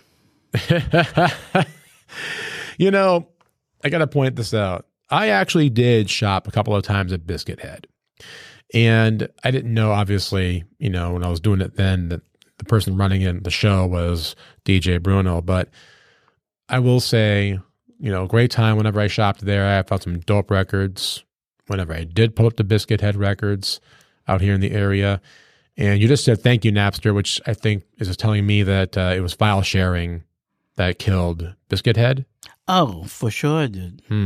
Because I remember one time, actually, it was file sharing in 9/11. Oh yeah, same year when you closed. Yeah, man, it killed us. Wow. What had happened was, I remember specifically when this girl who went to BU called the store and she was asking me what's the name of this song and what is the artist. And every time she would ask me, I would hear her typing. And I'm like, what are you doing? And she's like, oh, I'm getting all of the songs from Napster. And I'm like, what the fuck is Napster? Oh my God, the ball's on her. And she broke it down. And I was like, oh, this is the beginning of the end. And sure enough, I shut down. Boston Beach shut down. Mm-hmm. Satellite was the last man standing for a while. I miss the record store experience, There's still a couple around. Cheapo Records, Nuggets, since 1978, still here. But Biscuit Head hit different for so many of us, Bruno. Yeah, Biscuit Head had its moments, It's a good time. It was a good time. Do you have an experience from the Biscuit Head days that stands out to this day for you? Oh yeah. It is when Eminem showed up. Let's hear about Eminem pulling up to Biscuit Head Records. And when Eminem came into the store, he looked shook. He was like, what the fuck is in here?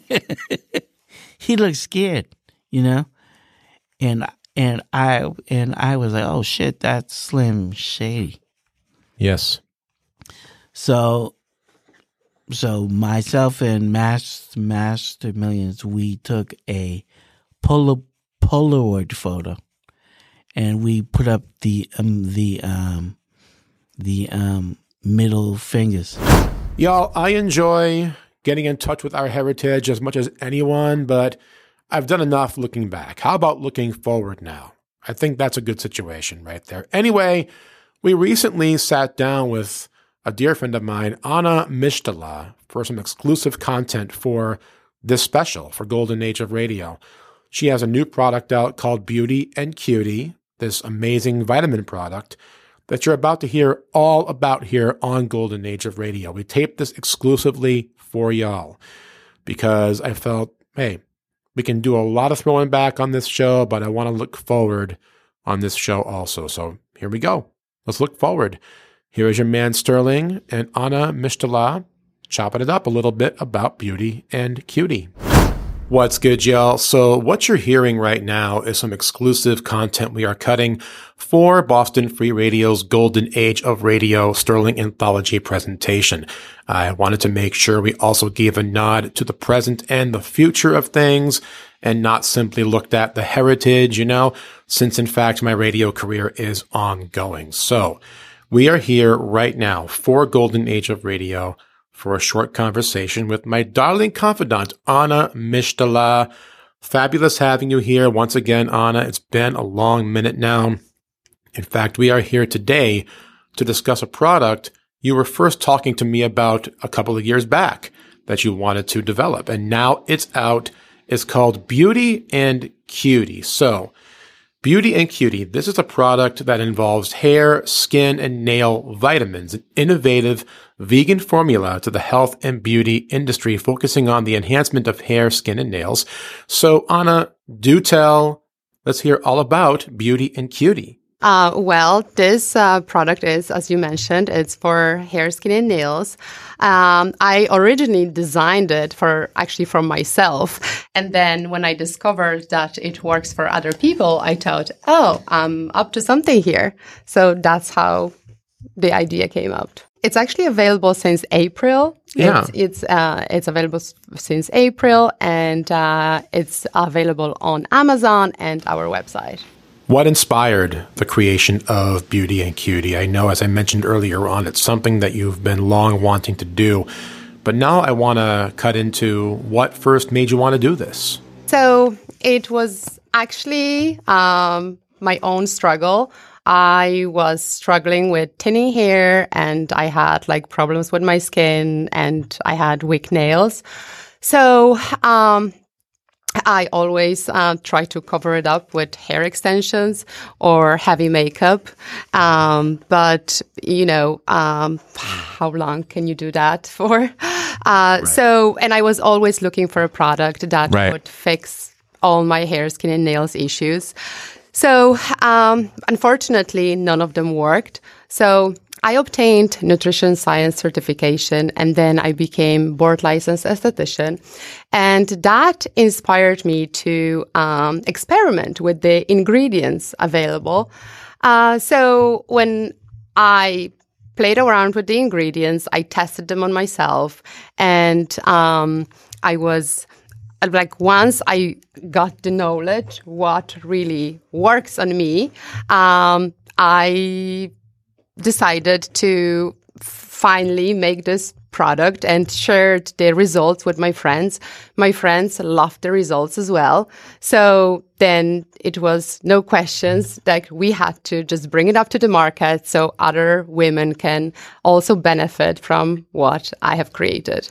Let's hear now about initial customer reaction we've had to Beauty and Cutie, Anna. What have your customers been telling you so far about this dope product? It was very exciting. When you see that something that you love, that you created, that people react to it, they buy it, and they have results the same you do, it's so uplifting, and you want to just keep going and keep doing it. So it's been amazing. It's been amazing. So many women, I get emails thanking me for the product, because a lot of women, especially after COVID, they lose their hair, or they have vitamin deficiencies that they don't even know about. So they do have issues with their hair, and once they try different things, they think nothing works.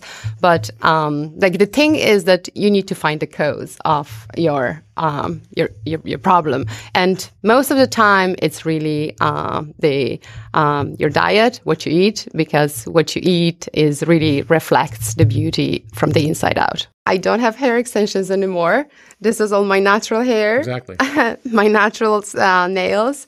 So I'm a living proof that it works. Now that it's out, and it's almost year one for this product, what's in the future for Beauty and Cutie? Do you have any further products being developed from this? Yes, of course. I am working on another products, but I don't say too much or give myself deadlines because everything, with the supply chain now, everything keeps changing. But I am hoping that at the very start of the new year, I'm going to have another product that will be out.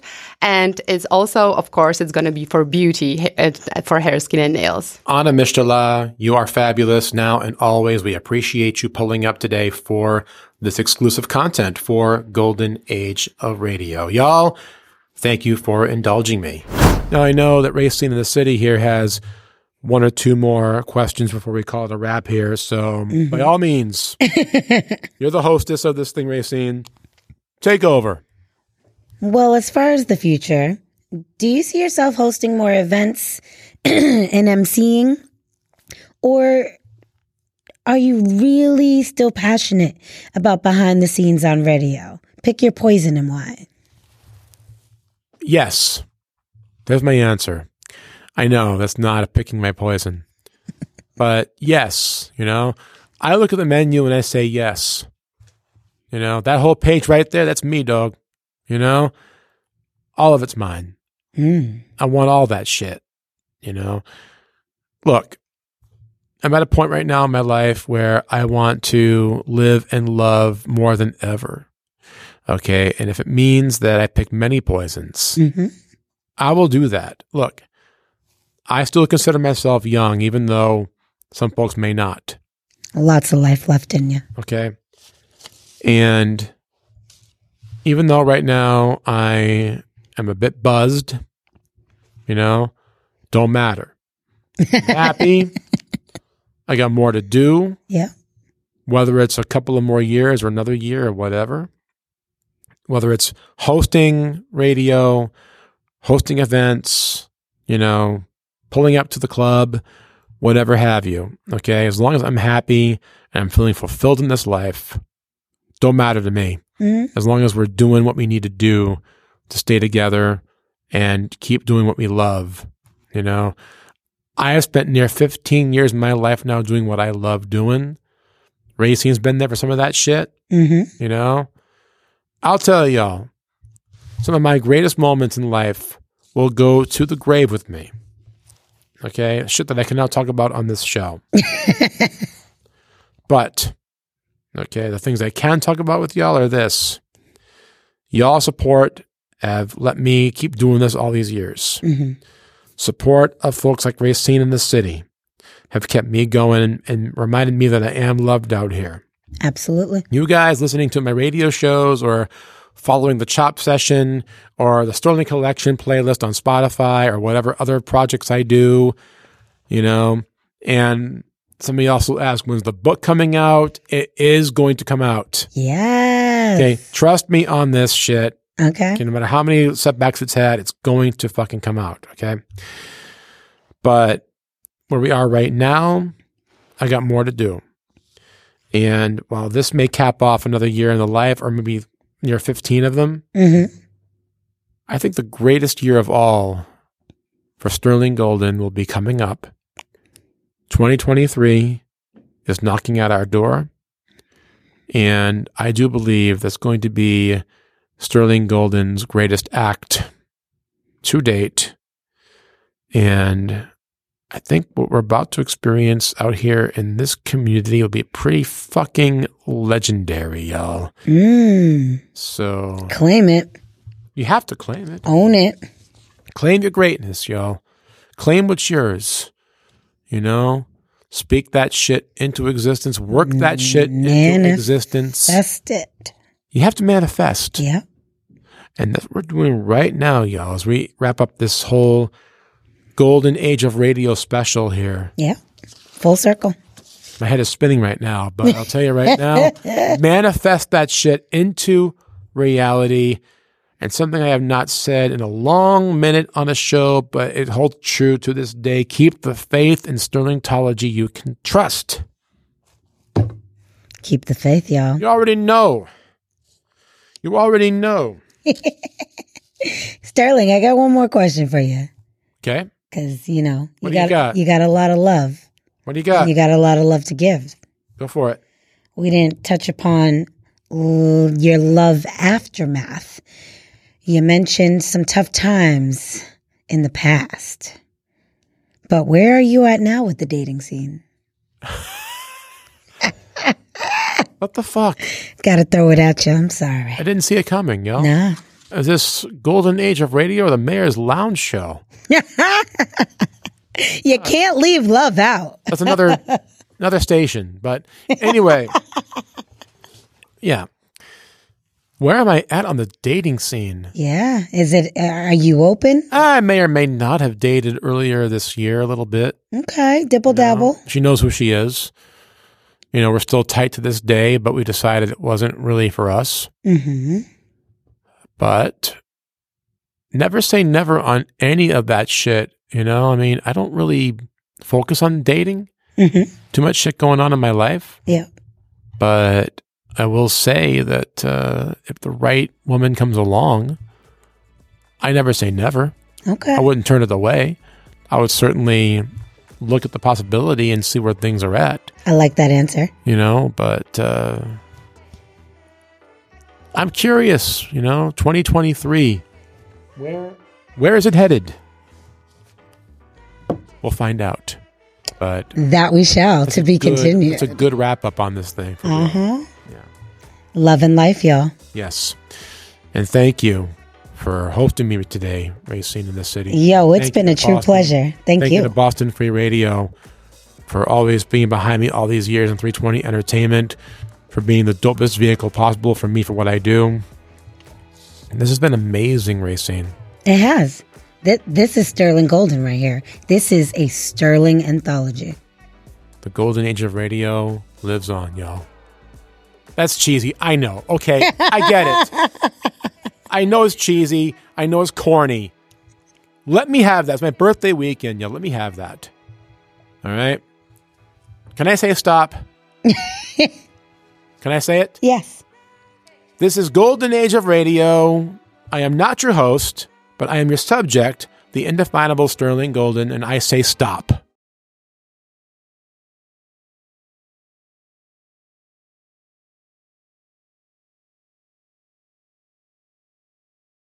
Bree and Natalia were both at Legacy last week. Oh, say hello, guys. Say hello. Hey. What up, guys? Can you hear that? Oh, man.